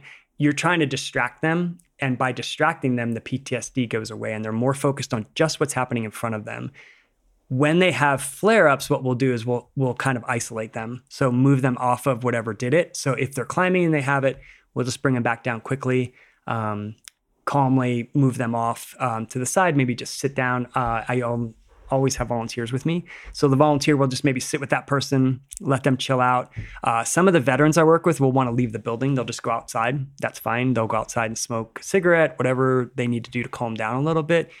They have tools that work for them. I don't ever obviously change those tools. If that works for them, great. And then we bring them back in and we try it again. And sometimes people will come back in and it'll be fine. Other people, it's just not going to be their thing. And I understand that. And I think I even say that to a lot of people, like, hey, this isn't for everyone. My wife jokes with me about it. Like, she's like, you just say that when you don't like that person. And I'm like, that's not true. That's not true at all. And she would just bust my ass. But it's like, I tell them, look, it might not be climbing. Maybe it's paddleboarding. Maybe it's kayaking. Maybe it's riding a bike. Like, you just need that thing that disengage that dog, like get away from the dog. So whatever that is going to be for you, let's find that. So if it's not climbing, maybe it is skiing. Maybe it's, I know people who like become painters and artists, and like it's that ability to change the pattern of your brain, like change what is beating you down. Like, how do you negate that and make it less in your brain so it's not overpowering? Whatever that's going to be, that's the right answer. Yeah. I'm curious if you have like an upward trajectory still. Like, are you still healing? Is your body feeling better, or are things kind of... God, I thought I was healing until I smashed into that wall with that guy. I thought I was doing great. A few steps forward, one step back. Exactly. God. My body is pretty predictable now. My back is like, it hurts most days, but like, I take the drugs to kind of keep things down. I'm not going to heal any more than I am. I think I've stopped. I think I plateaued probably 5 years ago, I would say. Now it's just like maintenance. You're just doing stuff to kind of like not let things get worse. Trauma is weird. It's like, it's different for everyone. And so like, you think like, oh, okay, I'm like, this feels really good. And then the next day you're like, oh my God, that's horrible. So I don't think I'll heal anymore. I don't think I'm getting like feeling back. I don't feel like I'm progressing. I feel like I'm pretty plateaued, and I'll probably stay there now until, who knows when. I'd like to think till I die, I'd be fine. But like, but I don't really know. Who knows? Yeah. It's a good question. Yeah. Is the dog still getting further away, or is the dog you're just No, I mean, some you're just days at peace he's with like the right dog? on my fucking lap. Yeah. And so other days he's running behind me, and some days he's in front of me. It's like the dog is just there. He's just, Yeah. Yeah. and he's just always going to be, right? Yeah. I've come to accept that that's the way that is. And I feel like my base level is like, it changes your whole level of pain, right? Like what I thought was pain before was not pain. Now I have a better lens to look at it through. So, some days the dog's loud, some days the dog's soft, some days the dog he's never sleeping. Fucker's always awake. But it's just like, you're just dealing with the dog. It's just, that's just the way it is. Yeah. I want to ask you about, this newfound level of presence that you have. Like that's one of the gifts from this thing. And this other amazing gift of zooming out and looking at your life and finding this thing that's really fulfilling and this way to give back. And I'm really curious if there's any advice that you have for normal people. I'm using podcast air quotes again, but like, how do the rest of us move towards that? Hopefully without having 100-foot ground fall. That's the catalyst for that growth. Do you have any thoughts about that? Like, how do people that haven't been through this very objective trauma, maybe we all have it, and we just need to find it within ourselves. Right. But it's a really good question. Is there a way to hack it? Can we? Yeah. How do you hack it without that? Found Yeah. Without having to cut our legs off. Yeah. Without that crap. Yeah. I honestly, actually, I can't answer that because I work with a lot of volunteer climbers, right? Like climbers will see me in a gym with a group and they'll be like, "Hey, how can I help you?" I think they have this unique ability to step back and say, okay, I love this sport. And so I want to share that with someone. It's really that simple. It's like almost taking that new climber climbing and you see them get so excited. Really, that's what you could, any person can access that. You don't have to have like experience with an injury. You don't have to have experience. You just have to be a person who knows how to climb and who can teach someone how to climb, which is all of us, right? Like if you're climbing, you can probably show someone how to do it and expose them to it. Because I think that gives you that ability to pull back and say, okay, I'm just going to show this person what's cool about this and see what they think. And I watch my son coach. He coaches one of the competitive teams in the gym here in town, and listening to him coach, it's like he's just exposing them through his experiences. Like I think this is really cool. So like, try this. And then they go, oh, that's freaking rad. And then they make it what they're going to make it. And I think anyone can do that, right? Like, I think when you love a sport like this and you make it your whole lifestyle, your whole community is built around it, to expose someone else to that is that's a really cool feeling. And that's the feeling that I get when I do this. It's like that, showing someone something really neat that I think can really help them. That's really powerful stuff. And you don't have to fall off a cliff. You don't have to cut your leg off. You can go do that this afternoon and probably have a really big impact on someone.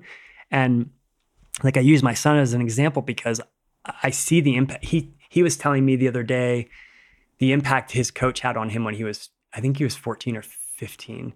And he said he had the most impact on him out of anyone he ever spoke to about sports, because he coached him as a peer. Like, I love this and you'll love this too if you just give it a chance. And this guy is like, he's a wonderful guy. His name's Mikey. And Mikey is in California now. And I hope he listens to this podcast because he really influenced Will, and he made Will go, this is such a neat thing. And it was just because he shared this love of climbing. That was it. Like, he didn't give him any of these huge nuggets of wisdom of like, this is what it like. And I don't do that either. Like I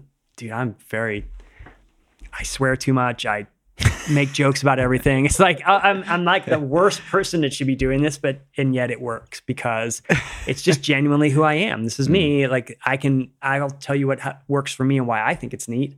And then you run with it. And anyone can do that. Like that. I see my son do that. I saw his coach do that. It's like, we're just sharing what we love to do. And anyone can do that in any sport, right? It doesn't have to be climbing. It can be anything that you're passionate about. It's painting, it's building, it's whatever, it's skiing. It's like, you can share that passion. And that's really what it comes down to, because that makes you very genuine to them. And people can pick up on that. They're just like, this is really a genuine thing. It's not like him reading off a script or whatever. It's genuine and it feels very real. Awesome. Awesome, man. Okay, I have some questions for you. I have some questions from other people for you specifically. And the first one is from Chris Kalous, Oh, God. our dear friend Chris Kalous. And he writes, why do you swear so much, Craig? Yeah, because he started it. Did he tell you that story? I think he told it on the podcast. Oh, but we talked about it did. too. Yeah. He did. And he made me a swear reel of when I swore in that first interview. And I think it's like 30 seconds long of me saying all these different words. And the funniest thing about it was he sent it to me. He emailed it to me. So I had it on my laptop somehow. And somehow, I have no idea how this happened, but it got on my kids' playlists. So this is when they were young, dude. They were so young. And every now and again, we'd be out somewhere and one of them would pull their headphones off and be like, oh, you're swearing at me for 30 seconds. I'm like, God damn it, son of a bitch, Kalous. I don't know. I always apologize too. I'm like, I swear too much. I know I do. And I try so hard. When I'm in gyms, I try to not swear. And I hear it and I'm like, oh, you dropped the F-bomb again.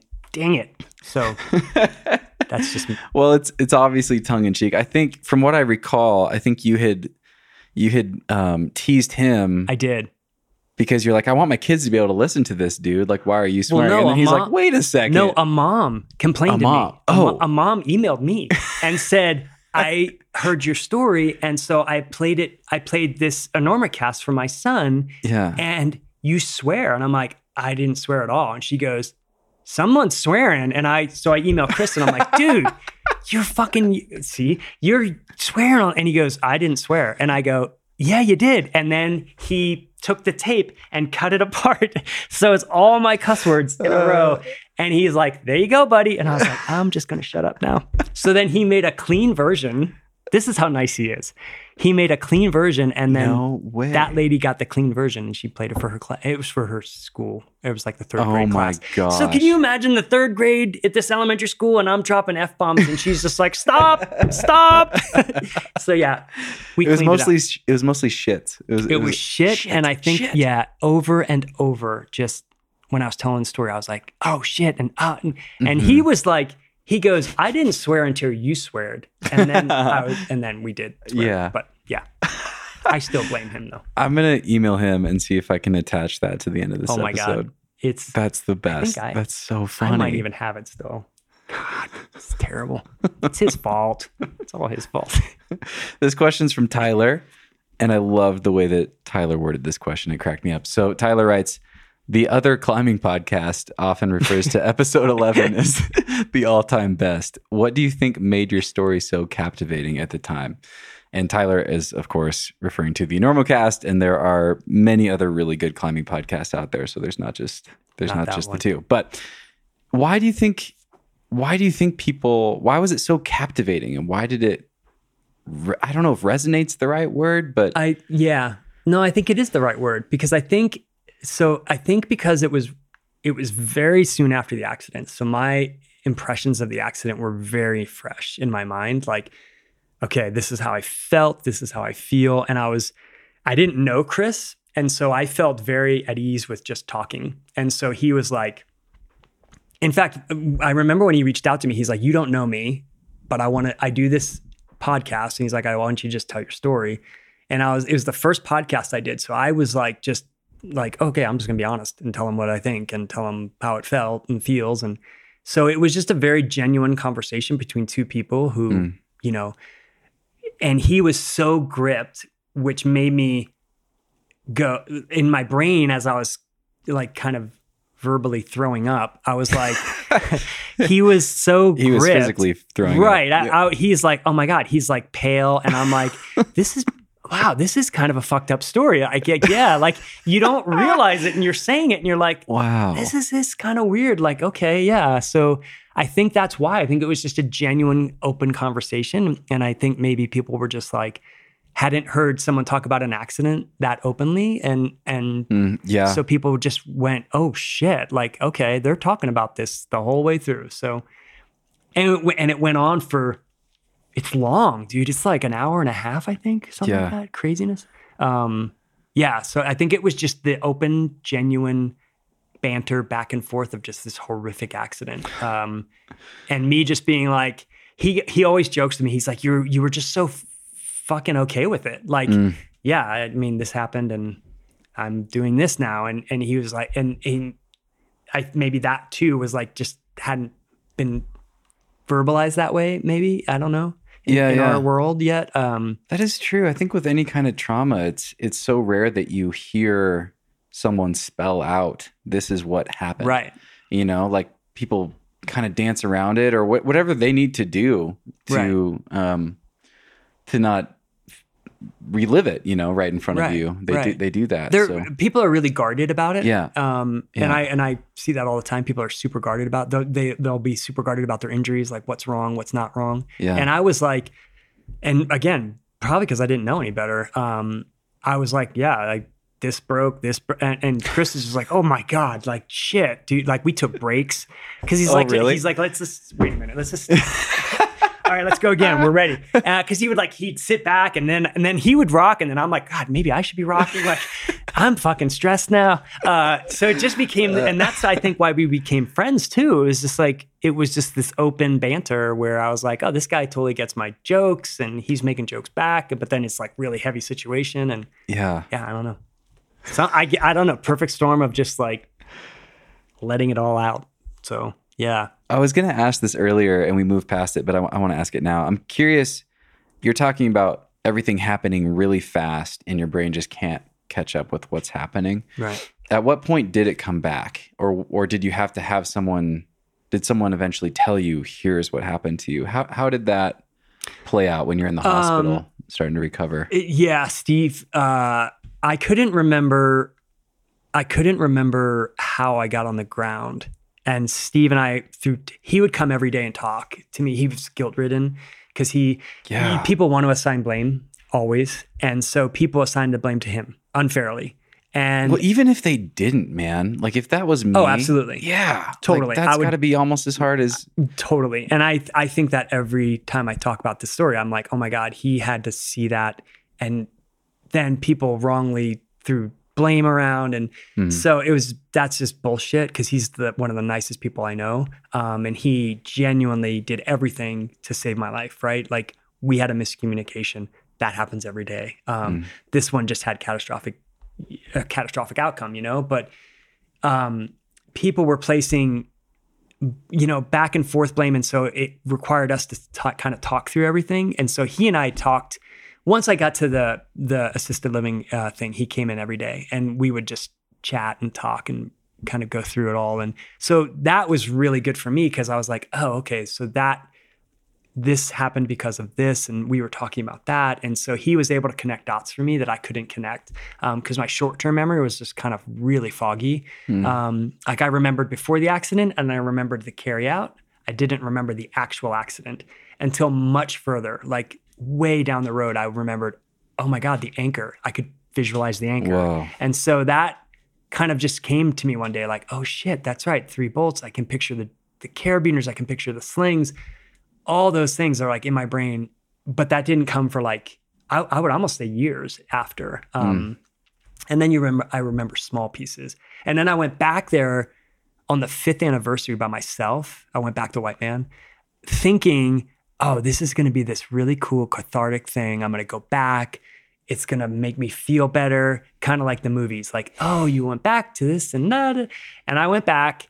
I rode my mountain bike in, I hid my mountain bike. I walked up to the base of the climb, looked up and I was like, huh, it's a big rock. Nothing. It doesn't care. It just is like, nope. So I took a small piece of the rock off the ground and I took a small piece of the tree, put it in my pocket, walked back down the hill, got on my mountain bike. I probably rode 20 yards and I hit a washboard, fucking endo on my bike, hit my face on the ground. And I'm like, oh my God, this place is trying to fucking kill me. I'm never coming back here again. And I got on my bike and rode out. And I got home and Cindy was like, how was it? And I'm like, it was a fucking nightmare. It was horrible. So yeah. It's trying to finish the job. I was trying to, God. So I don't know. That is hilarious. I'm curious. This will make sense, but do you know Ron by chance? Very well. You do? Very well. Okay. Yeah, she reached out to me actually Nathan reached out to me after she got hurt. Okay. And then he and I spoke for probably 6 months while she was still over in Europe. And then when she came here, we met. He was like, I was bouldering at Carter Lake and he was like, I'm going to bring her down. And I was like, cool. And so we met and yeah, we've been friends ever since. Okay. Great person. Both really of them, wonderful person. I haven't met Nathan. Oh, he's awesome. But yeah, Ronvi is an amazing person and we've become friends. We were neighbors in Waco at the campground for a while. Yeah, she's fun wonderful. Together. She is wonderful. And the reason I bring her up, so for people listening, Ronvi had a very serious ground fall in Turkey, I believe. 50-footer in Turkey. Yeah. And this was years ago, and she's made an amazing recovery as well.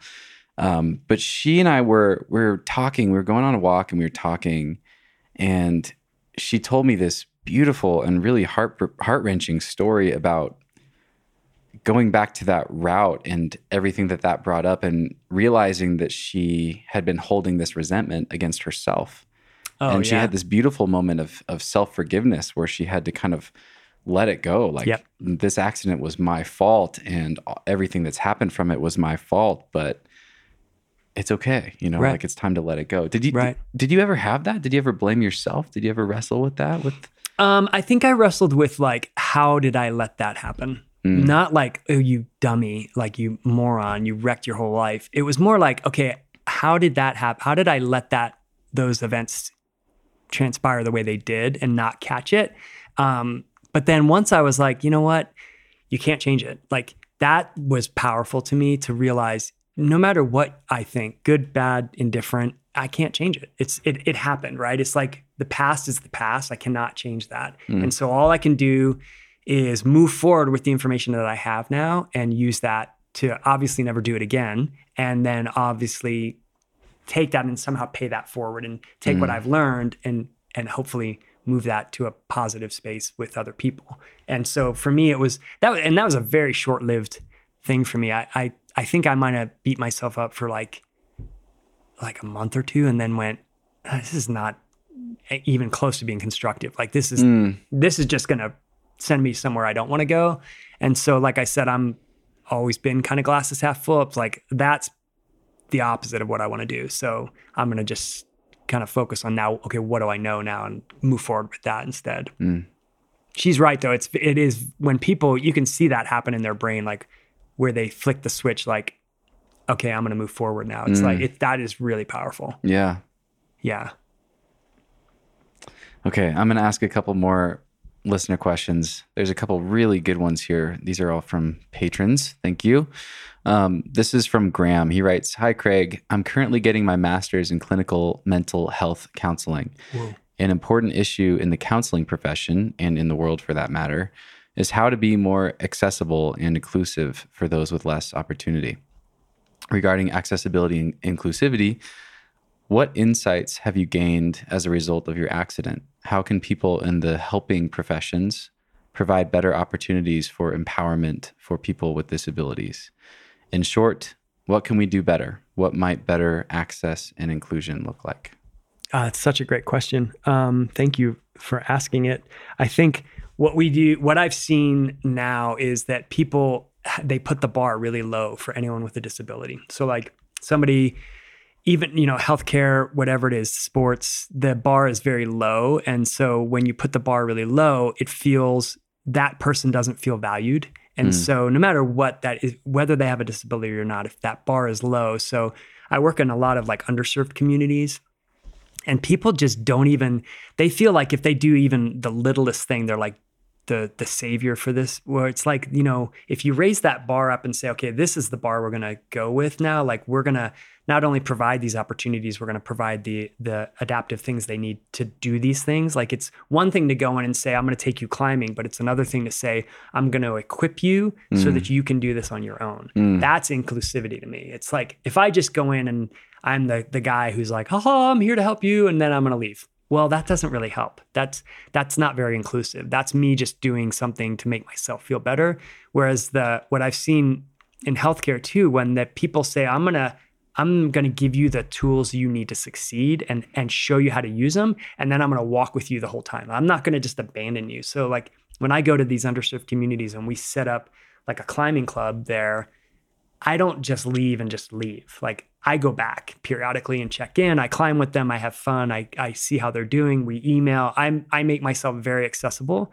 And so I think once you do that, the people realize, oh, you're not patronizing me. You are actually including me in this world of climbing and these sports. Like that makes me feel valued. So when I walk in the climbing gym, if the climbing gym is like, oh shit, it's a person in a wheelchair, everybody stop and go over and like, that feels really weird.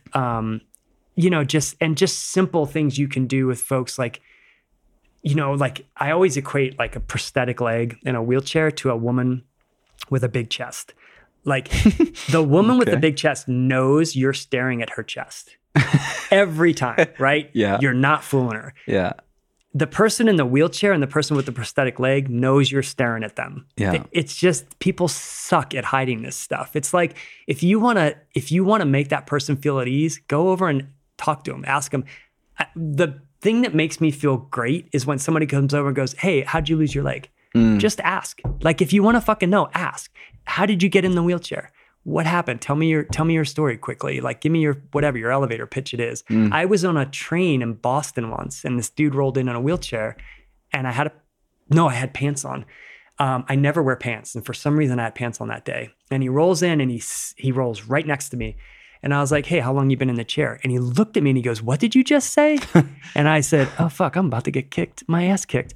And I said, how long you been in the chair? And he's like, why? And I pulled my pant leg up and he goes, oh, fuck. He's like, how'd you lose your leg? And I'm like, I told him and I was like, how long you been in the chair? We ended up having this great conversation because it's just like, people don't ask that. They just stare and then that dude feels super self-conscious. And then God forbid somebody says something, he just fires back at you. Whereas if people just treated him like a human being, like we all want to be treated, that's inclusivity to me. That's going to make that person feel valued and that person doesn't feel like, oh, I'm this freak.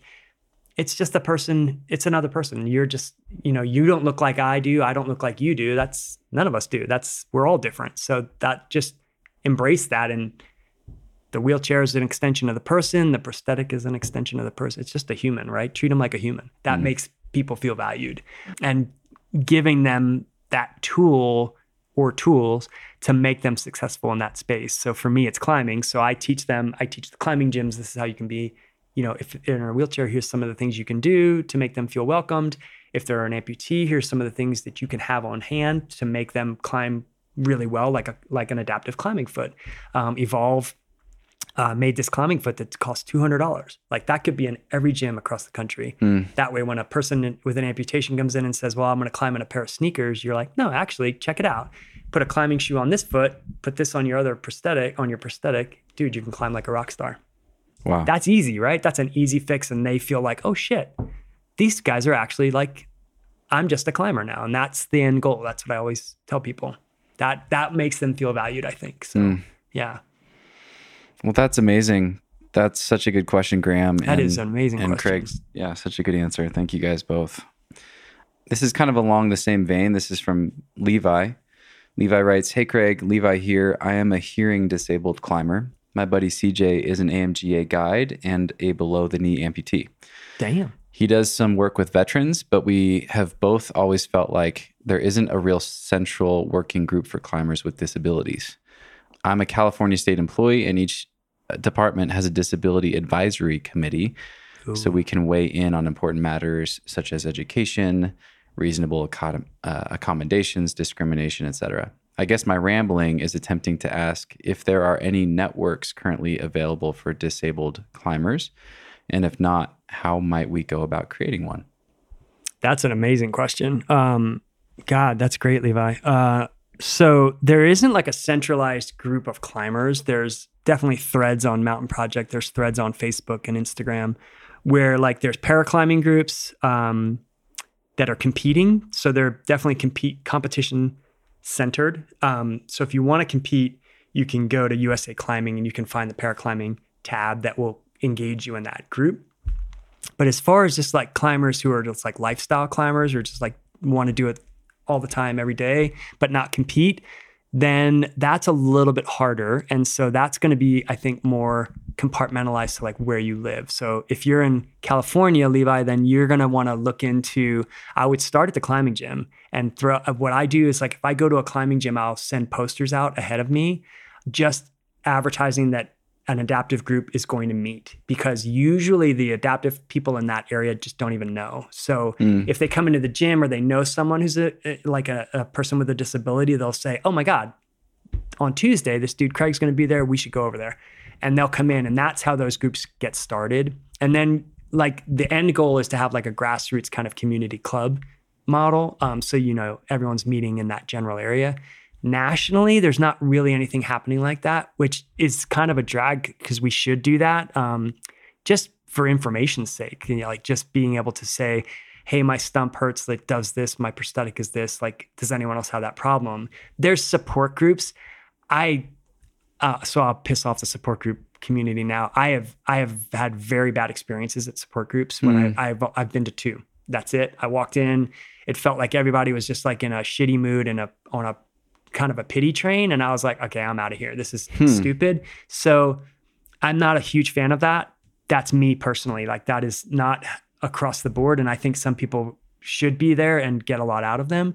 I feel like it would be great if we had like a central hub of like very active amputees and disabled folks who were willing to trade information back and forth. I'm an open book with stuff. Like if someone asks me a question, I'll answer as honestly as I can. And I think like it would be great to do it. I just don't have the bandwidth to be the person who would ever head that up.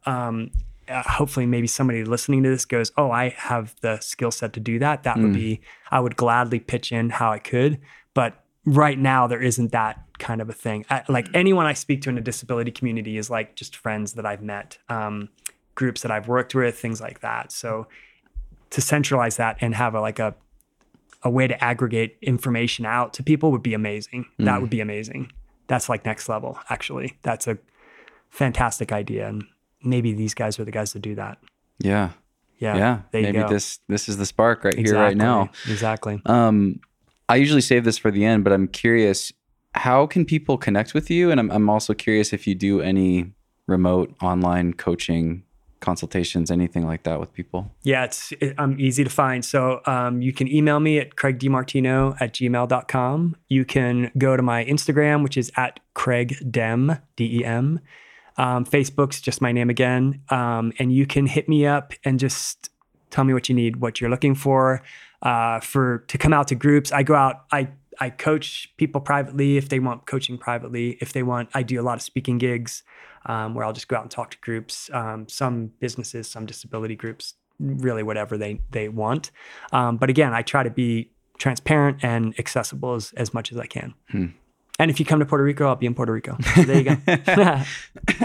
We'll circle back to that. This is a question from Andrew, and the Evolve foot made me is a good segue into this, actually. So Andrew writes, hey, Craig, have you ever experimented with different leg prosthetics that are suited for a particular move or route? I seem to recall Hugh Hare having such things and getting grief from some individuals. I'd be interested to hear your thoughts on it either way. Oh, man. Yeah. So I work with Arc'teryx as an athlete. I've been with them for many, many years. And we did a film last year, about a little more than a year ago, called Out on a Limb. And I worked with Kai Lin, who's a really cool industrial designer in I was going to ask you about him. He's awesome. Yeah. And so Kai reached out to me with this leg he called the Klippa, which is Swedish for cliff. I just learned that, actually. And he was like, hey, man, what do you think of this? And at first I was like, ooh, I don't know. That looks kind of funky to me. And we chatted back and forth, and then we just didn't talk anymore. And then Arc'teryx found his project online, and we kind of reconnected, and we built a foot modeled after the Klippa, which was just a foot designed to go in thin cracks and huecos, because I really like the thin crack climb. And so my foot, the Evolve foot, doesn't go in the cracks. It's always on the outside. And so this foot was going to be engineered to go into the crack, actually. And that's kind of what Hugh Hare experimented with as well. And what he's referencing is Hugh changed the height of his legs so he could be taller or shorter, depending on the moves he was working. And people gave him a lot of grief for that. But I mean, whatever. He doesn't. Didn't he have some like axe blade foot that he used for City Park? Yeah, he used City Park is the one specifically he got a lot of grief for. He changed his height on that one, and so then the hatchet foot would go in and stay in the crack pretty well. And so people gave him a lot of grief, like he's he's cheating is what they were saying basically. Right. Which got into this whole other sideshow thing that isn't worth our time. But like this foot that we engineered was a cool idea. Kai's idea was to return some energy into the leg. Like my foot is static and doesn't give energy back. I can't feel it. I don't know what it's doing. I have to climb by sight.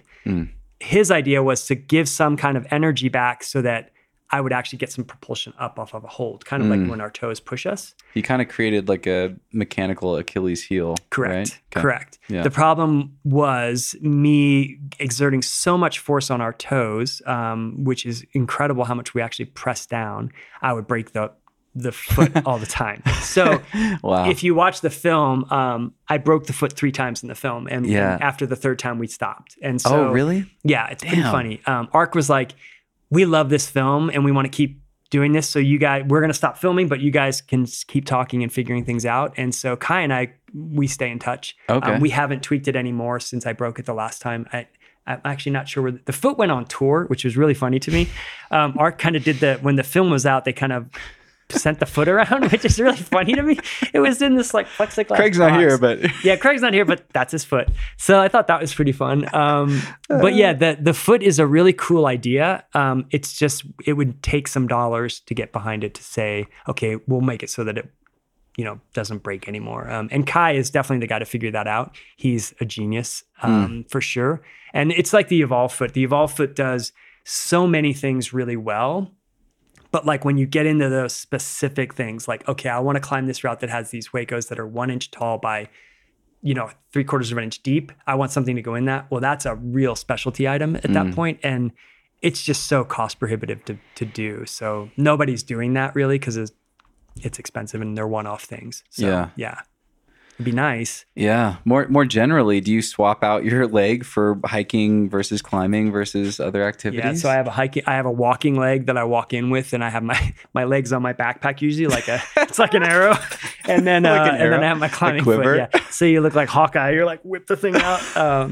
Yeah. So that's like great. It's pretty. And I only have one climbing. I use the Evolve foot always because it climbs a huge. It can climb a lot of things really well, so it spreads the load out pretty well. Okay, I'm looking at it now. So it looks like a 4-year-old, yeah, exactly, like fancy approach shoe, hybrid climbing shoe. It looks like a child. Like I took it from a child and then went climbing with it. And then it's really rounded. They couldn't put more of a toe on there. Well, we kind of messed around with it, but like you break when it's really pointy, that's when it breaks off, and Too so much. and you tear the rubber too. So that's the other. Thing with our feet, we have a lot of the rubber when it touches the rock. The compliance there is like one that it gives some give, and there's some give and take. Whereas when you put it on something static and hard, it just tears the rubber. So there is no give. So that foot actually it has a wee bit of flexion in it, but like when you start to really narrow that point down, that force just gets too much and it tears the rubber off. And so you can maybe do I think I could do one route, and then I'd have to resole it basically. So that's kind of silly, right? Like you're not going to do that over and over. So there's ways to tweak with that. There's definitely things. I've worked with the Colorado School of Mines, like on different projects. And that's what you always bump up against is like, how do you make it last like a pair of shoes, right? Like that's hard to do. Yeah. It's weird. Yeah, God, I'm having so much appreciation for my feet right now. yeah. Like that's amazing. You should. It's incredible what our feet do, right? Yeah. Like on a daily basis, there's so many bones, tendons, and ligaments doing things that you don't even think of. Like it's incredible. When we started to measure the pounds per square inch that we throw climbing, it's staggering what we do. Like our toes should shatter, but they don't. It's incredible. It's like, again, we go back to that machine. Like amazing. It is such an amazing machine what our body is. It's like when you start to try to make it like in a lab and replicate it, it's almost impossible. It's crazy, right? Like I love that. I know. That's so it's cool. insane. It's insane. That's so cool. Okay, this is another question. This is from Eli, and this ties into kind of the final subject that I wanted to ask you about, which is your own climbing and the evolution of your climbing. And some of the highlights, I guess, since your accident. Eli asks, in the 20 years since his fall, what's been the hardest lesson he's learned? what have been some of the best and most encouraging ones? Oh, wow.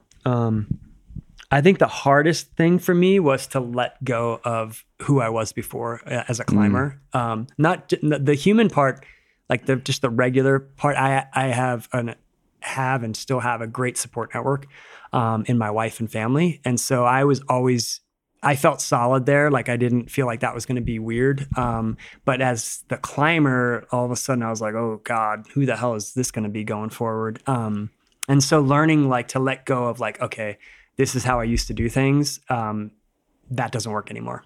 That was a hard pill for me to swallow. I'm like, well, I'm just going to train and I'll learn that. And now if I try to do that, my body will just shut down. It just won't do that. So my leg will hurt too bad. My back will hurt too bad. And so having to relearn like, okay, who am I now as a climber? That was a long process for me. And I would say there's still that part of you. Sometimes I feel like that the guy who's like, he peaked in high school on the football team and he's like, oh, I used to be I still sometimes catch my brain going, God, you used to be able to just grab on edges and just be like hangboard for days and days and days and never an issue. And now it's like my shoulder, where I tore my shoulder up is like, no, we're not going to do that. So I have to be more strategic. But the other side of that is also one of the cool things that I've learned is that like, it's taught me to be strategic and be more, deliberate about how I do things. Like, okay, I have a small window, so I want to capitalize on that window. So if I'm like projecting a route, I know that, okay, I'm going to have this window to do that in. So let's make sure I make the most of that. So like, let's not dick around. Like if we're going up there, let's go up there and really try hard. Like per day. Yeah. Before your body starts fighting you. I remember like I was friends with Hayden Kennedy and he was one of the funniest, most profound people I've ever met and hung out with. And one of the things he used to always say was, when you get up there, don't take no for an answer. And at first, when I first heard him say that, I was like, I don't understand that. But then you get up there and you're like, oh, he's just saying, fucking try. Like, if you're going to go up there, just try hard. Like, it's okay. Like, you don't have to do that every time. And I don't. There's days I go out and I just want to be happy and have fun climbing 511, right? And I'm perfectly content to do that. But there are days where you're like trying something hard and he would just say that, like, just don't take no for an answer up there. And I'll get up there and I'll still hear his voice and go, yeah, I'm going to get up there and I'm going to not take no. I'm going to fucking try hard, right? And I'm going to do it. And maybe I won't, but like, that's okay. I'm going to try hard. At least if I try hard, I'll feel good. And I think that's really valuable. I think I didn't understand that before I got hurt. Like, had Hayden said that to me as an able-bodied person, I probably would have been like, meh, whatever. That's him being funny. But now, like with his passing and with just my history now, I go, yeah, that's like, you can almost equate that in every part of your life, right? Like, just don't take no for an answer. Like some days you're going to get told no, and that's the way it is. But like, you can also dictate that somewhat. And so when we get up there, and I feel like sometimes we get up there and we're like, it's really hard. It's really uncomfortable. Yeah. That's rock climbing. Yeah, it's not easy today. Climbing. It's not easy. Gravity feels really hard some days. Right. And rock climbing is like, we joke about this. Rock climbing is really hard. Like, it's freaking hard to lift your body up over these rocks. And yet we still think it's fun and we want to do it. And so don't forget that. Like, it's good. Right. And I just think it's so funny and weird because I do this all the time. I'm intentionally seeking out the very hardest thing that I might be able to do. Exactly. And I might not be able to do. Exactly. And then when it feels hard, I'm like, what the fuck? Yeah, exactly. Why can't I do this? Yeah. And I remember, do you know who Brendan Leonard is? Yeah. He's another good friend. What is his what is his website or his thing? What's the name of it? Oh God, if you hadn't, I could have told you. Shit. He's gonna be mad at me. Yeah. One day we were talking and he said, he's I'm like, blanking. Damn. I'm totally blanking. And that's so bad. I can picture the logo in my brain. That's so bad. I can edit this. He said, we were talking and he said, when I think I'm taking climbing too seriously, he's like, I try to think of like, how would I explain climbing to my grandma? And he's like, well, grandma, I'm going to climb up this really hard part. And when I get to the top, I'm just going to take the rope through those two things up there. And then I'm just going to come back down.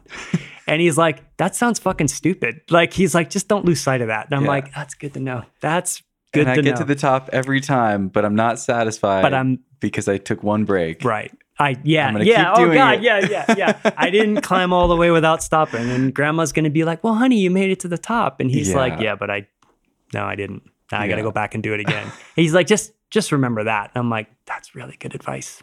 Semi-rad. Semi-rad. Gosh, Yeah. that's horrible. That was going to bug me Yeah. for the rest of the day. I I'm know, glad right? that- Woo. Sorry, Brendan. I apologize ahead. We love your artwork. Exactly. Okay.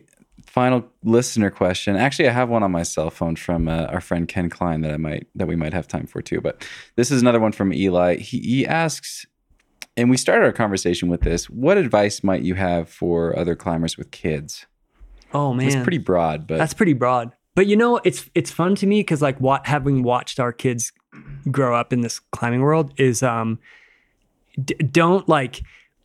We lowered our bar so far when we started with kids. Like initially we were just like, oh, we're just going to get out together and that's going to be good enough. And initially I think I thought we have to make them climb. Like I thought like, even if they only climb like one part of a route, in retrospect, I think that was a mistake. I don't think you need to do that even like, because they're going to gravitate towards it on their own. They'll just be curious. So what I learned and Cindy and I did, which was much more successful was, hey, we're going to be in this place for 2 weeks. So we're going to camp here. We're going to eat here. We're going to live here. We're going to climb here. You can do whatever you want. Like you can climb. We would take bikes and we would climb for like half a day. Like we would maybe get 2 or 3, 4 pitches in, and then we would go wander through the woods. We'd build forts together.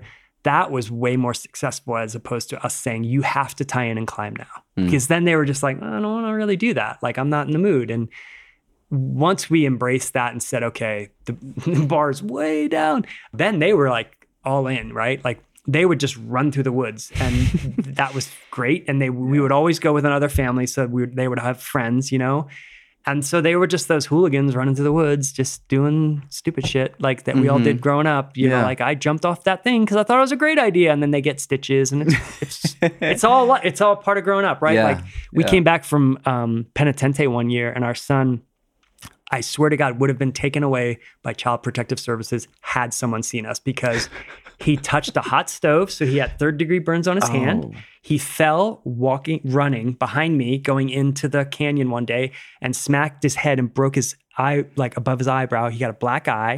And then driving home, we stopped at this thing to see this toy train and he tripped on the sidewalk and he skinned all the skin off his nose. So we have photos of him. He would just come home. He was probably 3. All he could say was ow. So he would just look at me and go, ow. And I'm like, oh my God, like if someone sees this, we're going to lose this child. Like this is fucking horrible.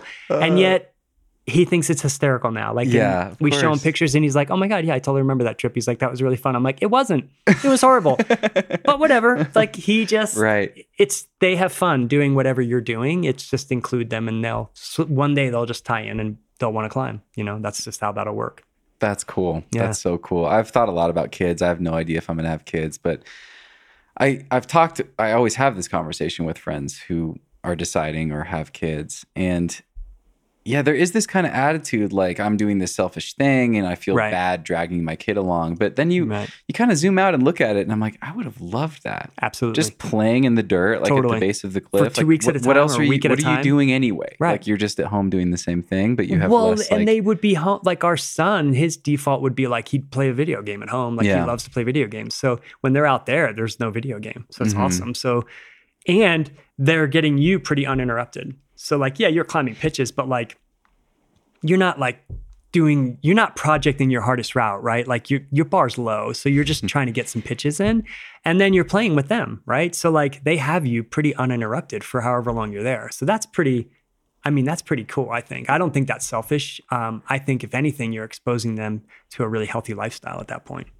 That's what I tell myself. That makes me feel better. Yeah. I think our kids turned out great, right? Yeah. So I love hanging out with our kids and not that they're, you still have challenges obviously, but I think you're exposing them to a really healthy thing and that they can then embrace however they want to, like that's why I don't think you should force it on them. And especially like as they get like to those preteen years, then it's like, you're not cool no matter what. Like, you're just an idiot. So people joke with us all the time. They're like, "Oh, your kids must have thought you were really cool." And I'm like, no, I'm their dad. She's their mom. Like, you're still grounding them. You're taking their phone and shit. Like you're still a dick, right? You're the parent. So Now it's great, but like, yeah, you're still It's come full circle. absolutely. That's Absolutely. awesome. Yeah. Our son just had his 21st birthday and my wife and him had drinks together. So I'm like, that's fucking rad. That's a big shift right there. Oh, it's That's huge. so fun. It's huge. And Yeah, he was like, we can all order I was like, wow, this is your beer. first drink ever. And he goes, yeah, totally. And I'm like, so it's super fun to like have those conversations now. Yeah, it's fun Yeah. to watch it come full circle for sure. That's Yeah. awesome. What have been some of the most gratifying, rewarding climbs since the injury? What have been some of the most yeah. meaningful? The stuff I did in Yosemite is always super special to me, going back there and not really thinking I could climb at that level again, like get on an aid route and try to free as much as I can. Like I just didn't think that was going to be a thing that I could do anymore. Just trying to move fast up El Cap, like going back and climbing Lurking Fear with Hans Florin. Like that was, and him being like willing, like, hey, we're just going to go. His attitude was infectious to me. Like I was like, I just don't want to die. And he was like, well, we're definitely not going to die and we're going to go up fucking fast. And I'm like, okay. Oh, he spoke really highly of you too. Well, He's like, this guy knows what he's doing. He's legit. Sweet. Yeah. He's a nice person. But you like, can't bullshit that. Like you must be. I mean, you well, can't yeah, just- you'd like to think you're competent, right? Like, Yeah. and so when we started like talking, he was definitely quizzing me like, okay. Like, I don't want to fucking like lead everything and you just like drag behind me like an anchor. Like, Right. and obviously I didn't want to do that either. But like when we got out there, he was like, okay, well, here's a sharp end. Like, let's see what happens. And so it was like, oh fuck, here we go. And so, then you're just clicking as a team. And he and I work together really well. And so, that first route, like I didn't really feel comfortable until about halfway up. Like then I was like, oh, okay, I don't think we're going to die. And I actually said that to him. And I like, pitch 8 or 10. I was like, hey, I don't think we're going to die. And he's he's like, what the fuck's wrong? Like, why did you think that? And then one of the funniest things that I've ever done, and he and I have climbed a lot together. One of the funniest things I've ever done to him was when we were rappelling the route, I had a helmet on and it was a new headlamp on my helmet. And I think I might have told this to Clues. Maybe I didn't. We were rapping. I don't remember this. We were super, we did it in 14 hours, right? So I was elated. I'm like, oh, fuck, yeah, we're on top. 14 hours. I was super excited, right? Yeah. He's like, okay, let's wrap off and let's get out of here. So I'm like, okay, well, like halfway down, you're fucking tired, right? Like it's 22 pitches. You're like, rappel. Around pitch 7, you do this pretty long traverse. And so when you rappel, you have to come in tension over to the anchor, right? It's just like 60 feet or whatever. He went first. He's like, I know right where the anchor is. I'm like, cool. So I had my headlamp on and I was kind of dicking around with it because my helmet was itchy. And so I was like scratching my head and Hans goes down. He clips in the anchor. I hear him. I feel him go off and I pull the rope. I get on. And as I'm wrapping down, I tipped my head and my headlamp fell off. And so it's like, it's like tomahawking. Just plummeting right, light. it's just plummeting. And so he's 60 feet to my left. And so the headlamp is like, shoom, going. And it goes past him. And I don't say anything. I didn't even yell rock because I knew we were alone. And I wait and I hear him go, Craig? And I was like, a dick thing to do would not be to answer. So I just waited. And then I hear him go, Craig? And then I just start laughing. And he's like, you stupid motherfucker. And I was like, God, that was fucking awesome. And I get down to him and he was like, what happened? And I'm like, I lost my fucking headlamp, my brand new headlamp. And he's like, you could have yelled rock or something. I'm like, nah, I knew where you were. That is so cruel, dude. Awesome. That's so messed up. It was That's awesome. so and funny. I still lost my headlamp. But he'll drive. In defense of me, at the very top, there's a section, I can't remember. It's right below Thank God Ledge, I think. Or the Thanksgiving Ledge, whatever that's called. The cave. I went to hand him a bunch of number ones and we bobbled it and dropped them. Oh. And I think it was like 3 of them.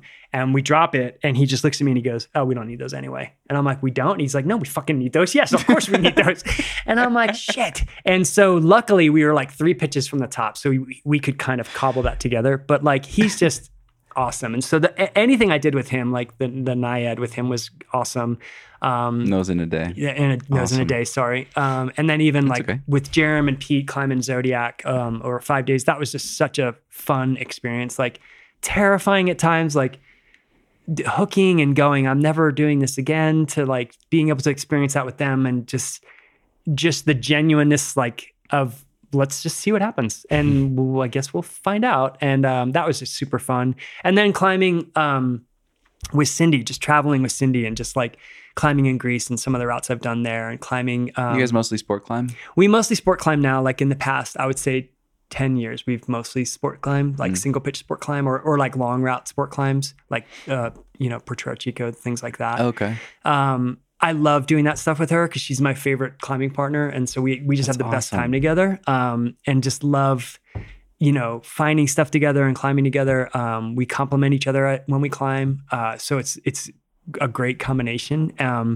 And so anything I've done with her, I've done my hardest routes with her. Anything I've done, like a really hard red point, like that was hard for me, she's been there. Same with me for her. So it's like, it's really fun to share that with her and be able to say, oh, hey, I'm going to go. She gets it. Like if I say, I really do want to go try this route, and same with her to me, and to be able to support her and help her do that.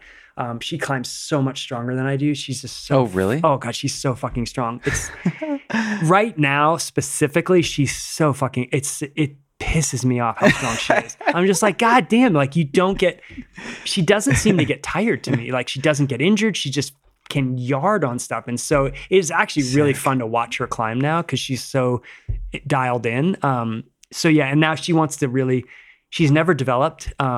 So part of this move to Puerto Rico is like, there's so much limestone there that can be developed. We're going down with a brand new drill. And just, so she's like, I really want to drill and develop. And I'm like, okay, it's not super fun all the time. It's like kind of a junk show, but like, you're going to love it. And so it'll be fun to experience that too. So yeah. That's so awesome. It's all fun. I love the routes that we've done together, and we've done aid routes together. She likes to wall climb. She used to do it more. Like now it kind of hurts her hands. Like, climbing, how that is, your knuckles start to hurt. And okay. So grabbing draws and pulling is not so good anymore for her. But it's like, yeah, I've done, any of the big routes I've done or hard routes I've done with her are super memorable to me. Stuff we've done in Greece has been super fun. Like things that I just didn't think I would get up, and, just her saying, no, I think, sometimes you need to hear your partner say that, and you go, oh yeah, maybe I can go ahead and do that. And, I don't always think that way. Like I'm going to fucking do this. It's like, sometimes I'm like, I'm not going to do this. And then she'll be like, no, I think you can. And you're like, oh yeah, wait, maybe she knows something I don't know. So go up and give her and see what happens. That's that's amazing. It's fun. I love that. Have you climbed your hardest routes since the injury? She would be laughing if she was sitting here. I've actually climbed, I think, a full number grade and a half harder. That's what I thought. Yeah, you're back up to what? You've climbed a bunch of 513s, right? No, up to hard at 113, but like hard 512. I used to, when I had two legs, I used to climb, like the hardest I climbed was like 11C. So what's up with that? I have no freaking clue. So my wife's what were you missing before? I have no idea. Evidently a prosthetic. Leg weight. Prosthetics, or I don't know. Is your prosthetic even lighter than your old leg? It's about the same. It's about the same? Okay, so it's not that. No, so what she was like, your footwork before you got hurt was shit. Okay. And she's like, so now you actually pay attention to your feet. And I think she's probably right. Yeah. Because like I would get to like mid 5'11", and all of a sudden I'd be like, oh, I can't, I'm just going to try to like campus shit. And like, you can't do that. That right. Very rarely works. Whereas now it's like, oh, I have to, because I can't feel my foot and I can't feel the prosthetic. I have to like look at what I'm doing and pay attention to it. Like, oh, when I down pressure, I really have to be thinking, put pressure down. Like, you can't feel that. So push, like know that you're pushing and engage your core and do all these things that we should be doing. I really pay attention to that now, I think. And so all of a sudden, I remember when I first went over 512, I was just like, what the fuck? Like, I could never climb 512 as an able-bodied climber. I just was like, I'm never going to climb that grade. And then all of a sudden I did a 12A, and I was like, I was with Matt Samet. And Matt's like, oh, cool, dude. He's like, that's cool. He's like, have you done that before? And I'm like, I've never done that before. And he's like, oh, since you got hurt? I'm like, no, I've never done that. Like, I've never done that before. And he was like, what the fuck? And I'm like, I know, that's really weird. And then I started like doing more and more. And then like I did 12D, and I was like, what the fuck is happening? Like, that's some weird shit right there, but it worked. I don't know. I have no. I wish I could. Was it like branching out into other styles? Like, I mean, you're climbing more steep stuff now. Well, right? yeah, but no, I did that before. Okay. Like I tried to climb. You steep weren't just stuff. like a tradster trying like really heinous 512 No, and I would like climb slabs and I shit? would climb. Yeah, right. I would Because climb that is an explanation. Like there's some that old would school be. people. I'm like, well, yeah, the reason you never climb 513 is because like granite face slab 513 is heinous. Right. There's not a Like, hold. dude. No. Yeah. And no, I wish it was that. I wish I was like, I only climbed thin cracks before. And no, it was like, I think I just thought, I don't know. I wish I don't have an answer. That's Wow. so terrible too. It's like, it's funny to me. Yeah. Wow. So like 11C to whatever, 12D, that's more than a grade now. So like that shouldn't. And you've climbed to 513? Yeah. Okay. One. And it's like. Which one? In the Red River Gorge, Dirty Hippie. Oh, sick. But it's like. Isn't that a B? Yeah, but then somebody said it's soft. So Okay, well. I was like, okay. It's soft. Still. Yeah. Dude. Which is really funny because like even that route, I was there with this one guy one day and he was on it. And I was like, well, no, I'm not getting on that. And then he was like, dude, just try it. It's fixed. Who cares? And I'm like, oh yeah, it's fixed. Right. So I went up and I got all the way out to the crux. And I was like, oh, fuck, that didn't feel that bad. Like that felt pretty good. Okay, I just need to sort this shit out. And then sorted it out over a couple different trips. And then said I did it. And they were like, well, that's really soft though. And I was like, oh, shit. Okay, whatever. So then maybe not. I don't know. 13A is where I topped out. I don't know. I don't know. 13, like a soft 13B is still harder than a Harder 13A, than 12D, you know? right? It's like, Well, yeah. right? So it's like, it's funny to me. And I don't even, when people ask me, I don't even say that number. I always say 12D. Oh, really? Because I feel confident saying that. Like, Okay. just because like I was talking with Cedar, at least right? 13A, you're locked in there. Like I mean, maybe. I don't how soft is it? I don't know. Because I heard Eric Horst talk about it and he was like, oh, I thought it was hard. And then I heard this other person at the Red talk about it and they were like, no, dude, that's you can't trust those people. No, I know. See, they're so those are the strong. people like they've already done Omaha and then they can like lap Dirty Hippie whenever they want to. And they're like, actually, it's really soft. And I'm like, exactly. I bet it wasn't soft when it was at your limit. Well, and I know. And that's the person who said that. I was like, God, that guy's really fucking strong here. So maybe he's right. And then you walk They away lose and you're perspective, like, man. They do. Same thing happens at Smith. Oh, God. They're like, this I hate that 13C is actually 13A. And I'm like, well, you climb 14C, so you don't really know how pumpy it is because you can rest all over it. But I work with Blue Water and Cedar Wright was doing a bunch of their marketing stuff once. And he and I were talking about that very thing. And he was like, well, I'm going to put that down. I'm like, don't put that down. Just put 12D. And he was like, he's like, why? And I'm like, because I don't feel good about that. And he was like, you're fucking weird. And I'm like, okay, but I don't feel good about that. Like I know other adaptive climbers who climb solid 13A. And I'm like, that's fucking rad. Like you should do that. Like they've climbed multiples and I haven't. And so I go, I've climbed multiple 12Ds and feel confident there. Okay. But like, I hate when people, you hear it and you're like, God, they're right. They're totally right. I'm going to let that thing go. I need to go back and climb it. And with perspective, I think now and now I don't know if I could climb it because that was a while ago. And now I'm like, I should go back and try it again because I went and, oh God, what's the thing out at Torrent? Oh God, it's on the 12 wall. Where's Torrent? What is Torrent this? Falls in the Red River Gorge. Oh, okay. There's a 512 wall, and on the left-hand side, there's a 12C, and I'm blanking on the name of it. And I watched this guy, Pete Chesse, climb it, and he's a monster, and he's missing his leg. Before he got hurt, he climbed like 14C, 14D. Damn. He was a crusher, and then he got his leg crushed, and he went back to climbing, and he was routinely climbing like 13A. And I watched him climb this route and I was like, oh my God, dude, he was so motivating. And so I got on this route and I fell it. And I was like, I'm coming back next year and I'm going to climb that. And I went back and I literally couldn't get to the third bolt. And I'm like, what happened? Like, is it just because I'm not motivated? I saw him do it. It felt so hard to me. And so then I was like, do I want to go back to hippie and try it? Or am I going to be like, well, fuck, I can't even do the first move now. So I'm just going to leave it alone. I don't know. I need something else to, Just do another one. So, I need to find something that's like my sweet spot and go, okay, I'm going to go work on that one. Yeah. and it would probably be in the red because I like that style of climbing. I like the steep kind of stuff like that. Yeah. I seem to do better on that kind of terrain. Like we did stuff out at like the, I was with him too. Like there's a bunch of 12s at Drive By that I've done.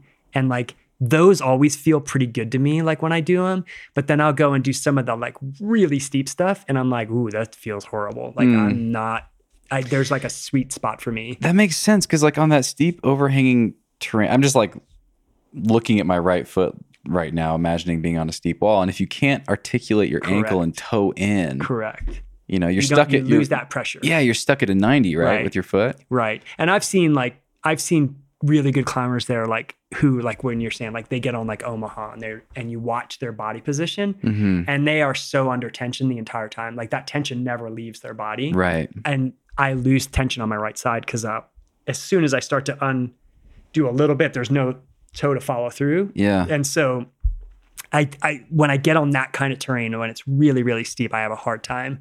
And so it's like interesting to find that sweet spot. Like I have pretty good results like in Greece and that kind of stuff, like where there's tufas where I can get things stuck a little bit, you know, like a knee bar, things like that. But then I have a hard time in rifle because like rifle is like a lot of body position and leg position. So the knee bars are subtle, very subtle. Yeah. And so I'd have to really cherry pick. I always wanted to go look at Easy Rider. Okay. There. I saw a guy climbing at that the red. one. Yeah, at the red. And I was like, oh, that looks rad. And then Cindy and I went there and it was raining cats and dogs. And so we didn't even get to climb there. But yeah, there's like, I think if I cherry picked something, it would be like better for my head, maybe. Yeah. I don't know. I'm curious. I'm thinking about like the Madness Cave and I'm wondering if you were to get on like 40 ounces or something, have you ever tried just leaving your right leg on the ground? So early just on, ditch the weight, just try 1 foot climbing. It made me feel really vulnerable. It felt like, oh my God, like, so you're like a stump is like super sensitive. Okay. So when you have it in the shell of the prosthetic, it feels very safe and protected. As soon as you take it out, I feel really vulnerable. So like, even if I'm on crutches, I feel like, oh shit, like something is going to happen to my leg. I don't want to fall on my leg. And so climbing with it off, I was like, oh God, like there's too many things that can hurt me here. So I was very reluctant to do. I know some people who are above the knee who climb without them because those prosthetics are very, very heavy. Yeah. So they'll take them off. I know a Spanish climber who's a bone crusher and he climbs without his leg and he's just so strong. And so I think there's a time and a place for that. It's just, for me, it's not. No, it's, I'd rather have the weight, I guess. You pull a Tommy Caldwell and just rub your little stump in some gravel every day and toughen that guy up or something? Yeah, he's like the most famous amputee. He's somebody called him Does that feel like bullshit? No, like, somebody dude. called him that in a video once and I saw him laugh his ass off. I was like, oh my God, that was excellent. That was fantastic. Oh my God. I want to be that strong. That He's would be pretty amazing. good for an amputee. He does okay. He does okay. Yes, he does. Okay, so Puerto Rico. I want to ask you about this in your move. I'm going to read a question I have from our friend Ken Klein. Kenneth. He writes, he's moving to Puerto Rico. Ask him what he'll miss most about the Fort Collins climbing scene, or even how the scenes have changed or evolved since he's been climbing there for so long. Oh, wow. Yeah. The community here is really amazing in Colorado in general, the Front Range specifically, and Fort Collins. We've been here a long time, so it's like it feels like family to us. And the only reason we're moving is we just feel like a change. Kids are, grown, and we're just like, look, we love warm weather and limestone climbing, and so Puerto Rico kind of has that in spades. So I'll miss the people here. The people here are just outstanding. They're just wonderful. They're giving and very community based. That said, the Puerto Rican climbing community is kind of the same. It's just much smaller. They're very open and psyched and want to develop routes and want to have people come visit there and experience it because the culture is really cool there, which is what I think drew us to Puerto Rico was like the culture.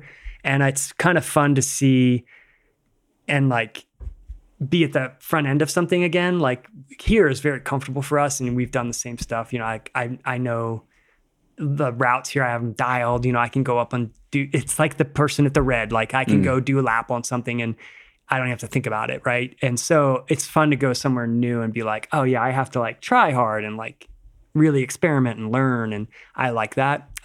We don't speak Spanish, which that's even more exciting too. So there's a bit of a language barrier for us. And so it's like fun to like just be at the front end of something new and exciting. It's like a new adventure. But I'll miss the people here. But we have told everyone here to come visit, and everyone has said, okay, yeah, dude, we're on a plane. So yeah, it'll be fun to share that with them too. So yeah. Are you going to be able to continue doing the work that you do? Yep. So I will work with the nonprofit that I work with that's based in Denver. And what's the name of it again? Adaptive Adventures. Okay. People can find it online if they're looking for resources at adaptiveadventures.org. Okay. And they can, they serve the veteran population there. That's actually how we got introduced to Puerto Rico. We went down there for work to work with some disabled veterans. And so we were like, oh shit, we had no idea there was this much climbing here. And so we were like, okay, let's experiment and like see what the culture's like. And we really loved the culture and how welcoming they were. And so we just decided, okay, let's go ahead and do that. And we'll keep working down here. And I'll still come back to the States, the lower 48, to teach clinics.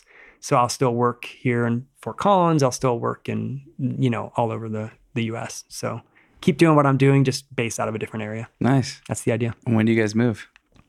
I go next week. Next week? I go next Saturday, to close on a house. And then Cindy comes down. I come back for 4 days to get our dogs. And then Cindy and I tag team. And then she goes and I put the dogs on a plane, and then she picks them up. And then I fly down right after the dogs. So we'll be there totally in 3 weeks. Yeah. Wow. As a family again. That's awesome. I know. I'm so excited. It was cold the other morning, and I was like, oh God, I gotta go. Like, it's too cold now. That's so funny, because I was able to skip winter last year, I went down to Waco.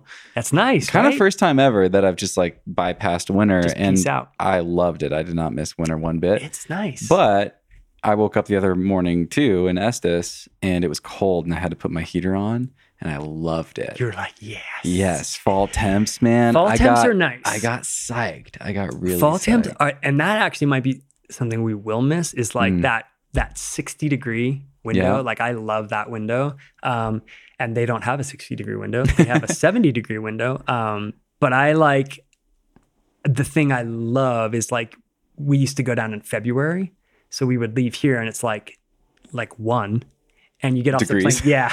You get off the plane and it's 75, and you're like, oh yes. Okay. And everyone's walking around in shorts and flip flops, and you're like, yep, fuck that. I'm good. And that's what happened to us, is we would come back. So we would go down for like 2 weeks and then come back, and it would still be 1. And you're like, well, this sucks. I can't go outside. I don't want to ice climb. I'm like freaking cold. And so, yeah, I'm ready awesome. to see how that works. Awesome. And we keep joking like, this could be a huge mistake, but we'll find out. I'm sure it'll be amazing. It is what it is. I also climbed all summer this year, and tried to chase temps as best I could. But if you're in North America in the summer, you're just going to be in shorts with no shirt most of the time. Right, and it's going to be baking. I love that. It's fun. It's a really nice. It's relaxing. You don't have to like re-warm up between all your tries on your project. Yeah, you can like sit down and chill, and like, nice. And I was watching a bunch of people climb in Puerto Rico once, and it's very community and like super friendly. And I was just watching like how chill they were, and I was like, I think that comes from being on an island, because they're just like, they do a burn and then they hang out and they're just like chatting, and then they're like eating, and it felt very European to me almost. And I was like, I need that in my life. That's a good thing right there. Yeah. So Cindy and I kind of feel like we always operate like, Cindy's that definitely operates higher than I do, like go. And she, even like when she's there, I can see her change like after about a week, where she's just like, yeah, I'm going to go hang out and sit by the ocean. Cause that's the beautiful thing, is like, you can be climbing and be at the ocean in 20 minutes, Wow. It's like, it's a nice combo deal for us. So yeah, we're excited to see how it all works. I was going to ask you, this just reminded me, I was going to ask you an hour ago, why do you rarely wear pants? Because with a prosthetic, it's a pain in the ass. Okay. So I take my... I was curious if it was like an identity thing. No. It's just a pain in the ass. Okay. It's like, even like as we're sitting here, my leg is off. It's I keep my stump in it, but it's just like, it's uncomfortable. Yeah. So it's just, I leave my leg. I usually just hang it over the top. Okay. So if you have pants on, you have to pull your pants leg up out of the way, and then you have to put your leg in, then you have to roll your pants. It's just a pain. So Okay. early on, I was like, this is stupid. Like, I'm not doing this. So I just started wearing shorts. And I have the added benefit of, like, with a spinal cord injury, I can't feel my legs. So it can be freezing cold and I have no idea. So it's like, it's just a perk of a spinal cord. I was going to ask you if you shorts in like one leg warmer or something. No, it doesn't. I can't feel it. You don't So need it. I just like make sure I don't get frostbite in the winter. I'm like, You're a good barometer for storms, terrible barometer for don't ask me temperatures. if it's cold. Like, I'm just like, maybe. See, I'll put my toes in something like water or something, and it's like Sin will say that. He's like, oh my God, it's freezing. And I'm like, nah. Is it? Is it? Could be hot. I don't know. I mean, I can tell it's there. Like, it's weird. I don't know how to, it feels like your foot's like wrapped in, I don't know, like a bunch of like layers of something. And so you're in it and you can feel the sensation of it, but it doesn't resonate like that's really cold or that's really hot. It might be cooler or hotter, but like, it's not, ouch. It's just weird. It's a weird feeling. I can't, yeah. I'm not explaining that very well. No, it's very odd. Yeah. It's very odd. Like softened or something, or just dulled. That's the word. Is a good way to say it. Yeah, Dulled. it's very dulled. Yeah. Very dulled. Yes. What do you still hope to accomplish with your climbing? You know, I think as I've gotten older, what I really want to accomplish is I want to keep climbing from myself at a challenging grade. I want to constantly challenge myself still, even as like I see these older climbers sometimes and they're still like crushing, like doing really, really well.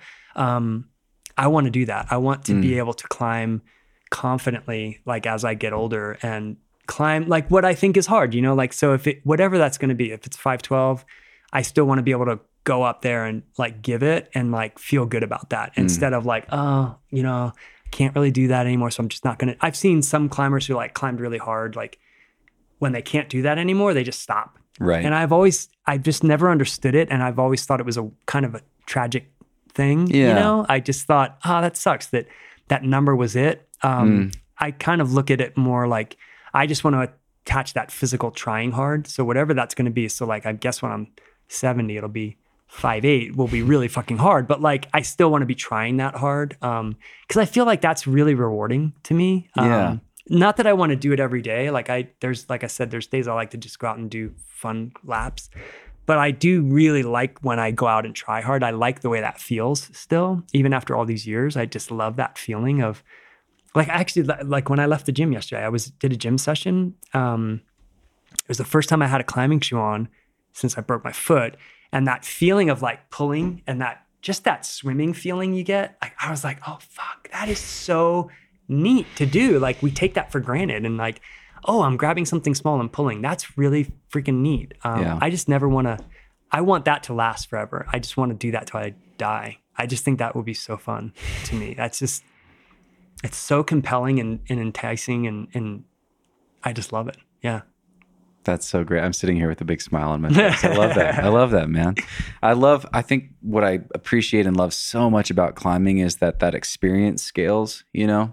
Like when I've been in worse shape or like the last few years, I kind of was in a dip and then came out and like there is a uniquely special sensation of feeling really strong in Light on the Wall. That's really great. But that feeling of climbing, feeling hard and trying hard totally does scale. Like it feels kind of the same at 512 or 513 or whatever, wherever you happen to be. It does.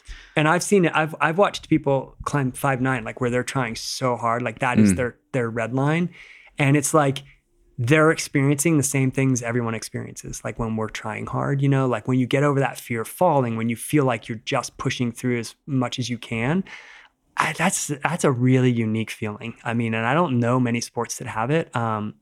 You know, I'm sure there's others like big wave surfing, I'm guessing does that. You know, those sports where you're really like physically trying something. It's your whole body. That's just, oh man. It makes me smile, right? Yeah, It does. It makes you giggle. Like you're like, God damn, that is so cool. Yeah. So it's amazing. Yeah. I'm going to throw the gratitude question at you. What have you been especially grateful for lately? Oh, just honestly, the opportunities that I've been given. I try to never lose sight of those things. I'm so grateful and thankful for the people that support me, for Cindy, for my kids, for my family, and just like professionally, like the people who have come beside me and supported what I do. And even when it's not traditional, right? Like it's like companies like Arcturx and Evolve and you know, saying, we think this is important. Like, let's help you do that. I'm so grateful for that, and grateful every day, just like amazed by it, where it doesn't feel like they're just doing it like, well, he's the disabled climber, we got to help him. It's like, they're like, oh no, this is fucking rad. Like, okay, let's do this. That's really, I just try to never lose sight of how special that is. And hopefully I can give that back and return that to other people at the same time.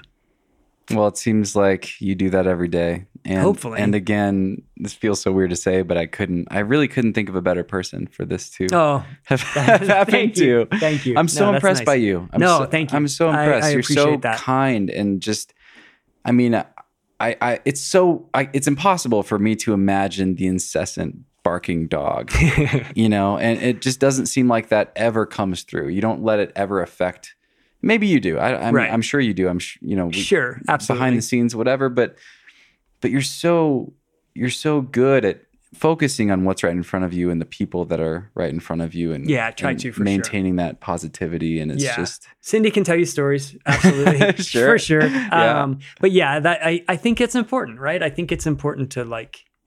We are all struggling with something. Everyone in this world is struggling. So the sooner we all realize that, I think the better off we're going to be as humans, because then you can help each other and at least like impact something in a positive way, as opposed to just being, you know, just not just bashing through this as much as you can get out of it, right? Like that's kind of a shitty existence. So I feel like, yeah, you know, everybody's suffering. They don't need to hear about your suffering or my suffering, or it's like they're dealing with their own. So let's see what we can do to help each other out and see where that gets us and go from there. That's awesome. You never know either. You know? Like I was talking about, I was parked at the rec center listening to your episode, and that's where I've been going and taking showers in Estes. And the other day I walked in there and I tried to chat with the gal at the front desk, and she just, you know, she was just kind of reserved and not really giving me much. And I was like, oh, okay, like maybe she's shy, or maybe she's just not the most outgoing. It just didn't feel friendly. She just had brain surgery, turns out. Fuck. I found out later that day. And she's like having to learn how to become a human again, you know, and it's totally changed her personality. And she has a close friend that's helping her like come out of her shell. I was just like, oh my God, you just never know. You don't. And that's exactly it. They might have just gone through the worst experience, and you walk through the door and you're like, well, that guy's an asshole. Exactly. Well, you're like, yeah, maybe not though. Like, maybe his kid has cancer. Exactly. And you just found out. You have no idea. You don't. And so I think if we can just a little bit of grace goes a long way, right? It's just, it's not about me. It's like, I'm just going to, you know, that person might just be having a bad day. Like, whatever. We all have them. So it is what it is. Just let it go. Well, it's a great note to leave people with. I do feel curious. Is there anything that you want to share that we haven't touched on? Anything that feels important to leave people with? No, I mean, this has been so much fun. Just listening to just what's being thrown at you, and understanding that it's changing. You know, like that was the hardest thing for me, was like, it's a fluid situation. Nothing's forever. And so good or bad, it's like, you know, the shittiest days I've had weren't forever. The best days I've had weren't forever. It's a mix, and it's a fluid, changing environment every day, every minute of every day. And I think once you get a grip on that, you're just a lot happier. You realize, okay, it's going to change. It's like, I'm just going to be present in where I am and just enjoy this, or not. And it's going to be different. So just go with it. Yeah. Thank you, Craig. Thank you. That's my pleasure. Totally my pleasure. This was great. Loved it. Thanks, man. Me too. Love it.